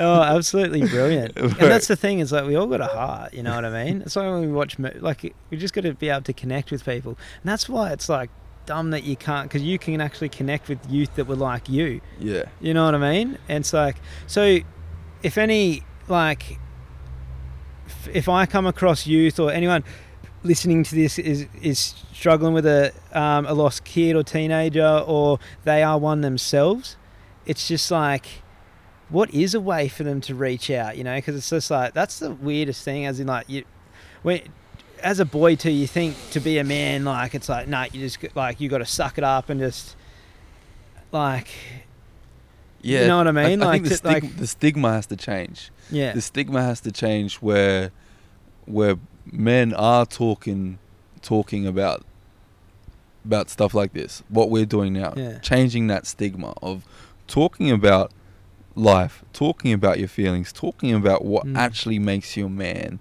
and not just some bravado of, you know, what Hollywood or what rap music tells us, you know. So where would they find that community? Let's say, like, there's someone sitting in, like, I don't know, Manly in the Northern Beaches right now, and they go, oh fuck, actually, mate, like, I'm feeling, oh fuck, I relate to that. I just was about to go out and steal a car. Yeah. Fuck, like, maybe I should give someone a call. Like, you know what I mean? Like, call a youth centre. Is there youth centres, or like, because I know nothing.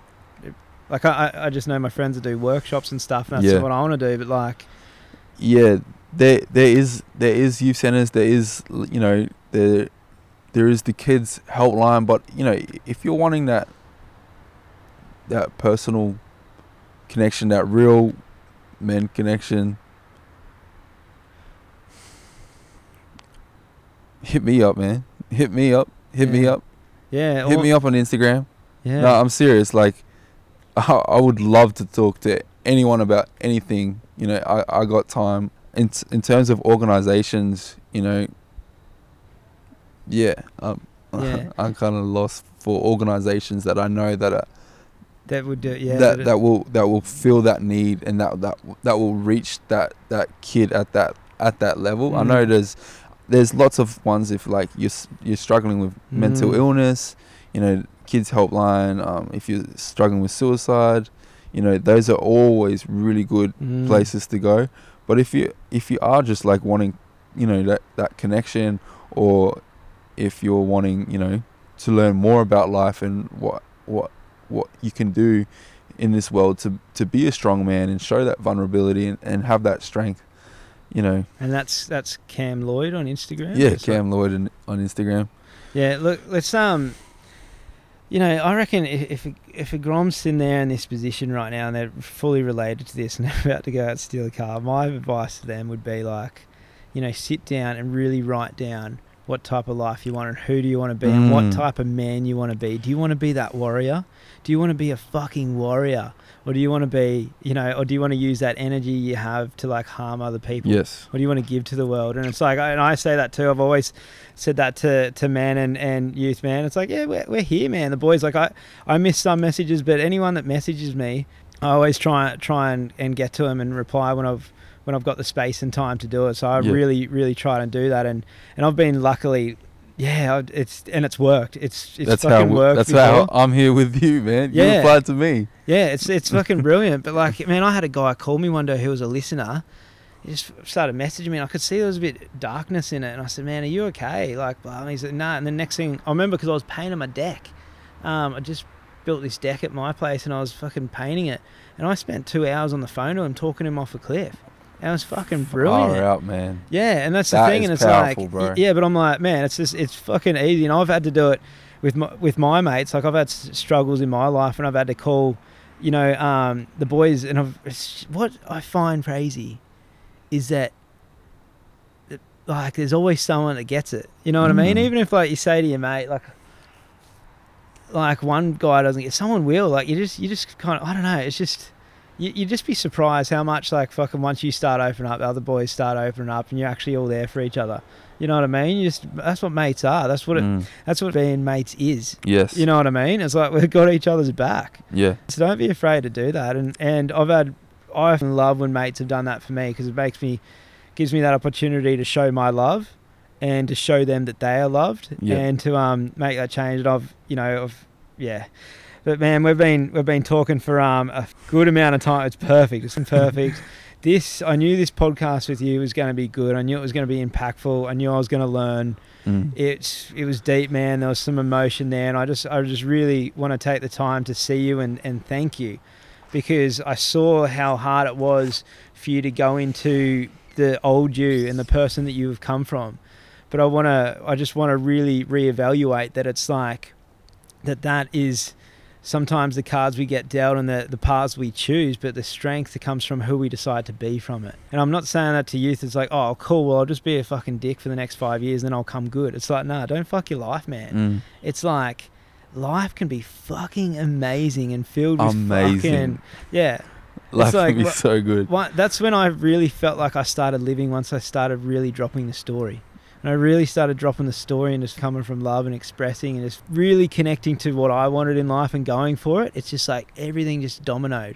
Yeah, we all have our hurdles. Like I said, my sister just passed away and I wasn't expecting that. I'm like, fuck, like, why me? But I'm like, nah, it's like, this is like, we all signed up to live this life.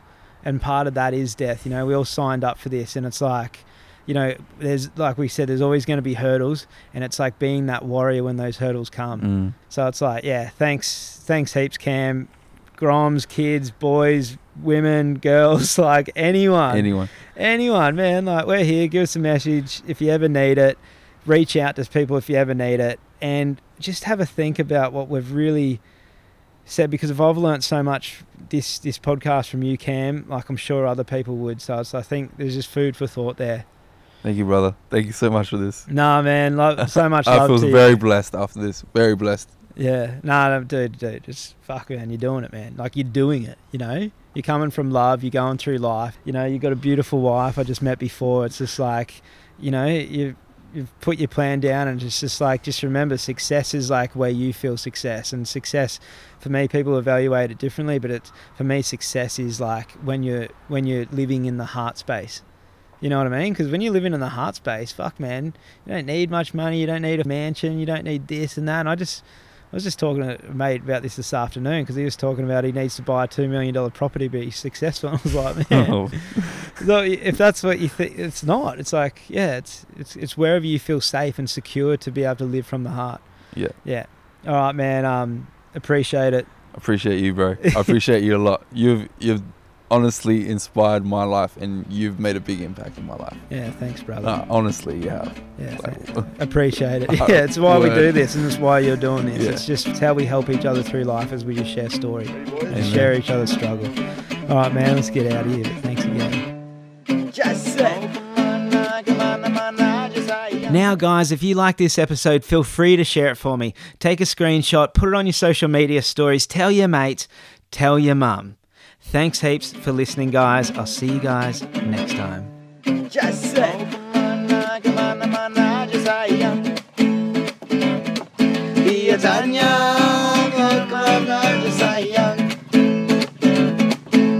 Cari apa, cari cinta, cari apa, cari cewek, bertualangan baru di sini. Cari apa, cari cinta, cari apa, cinta, bertualangan baru di sini.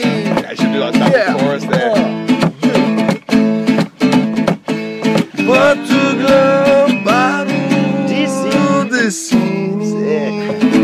do it like a double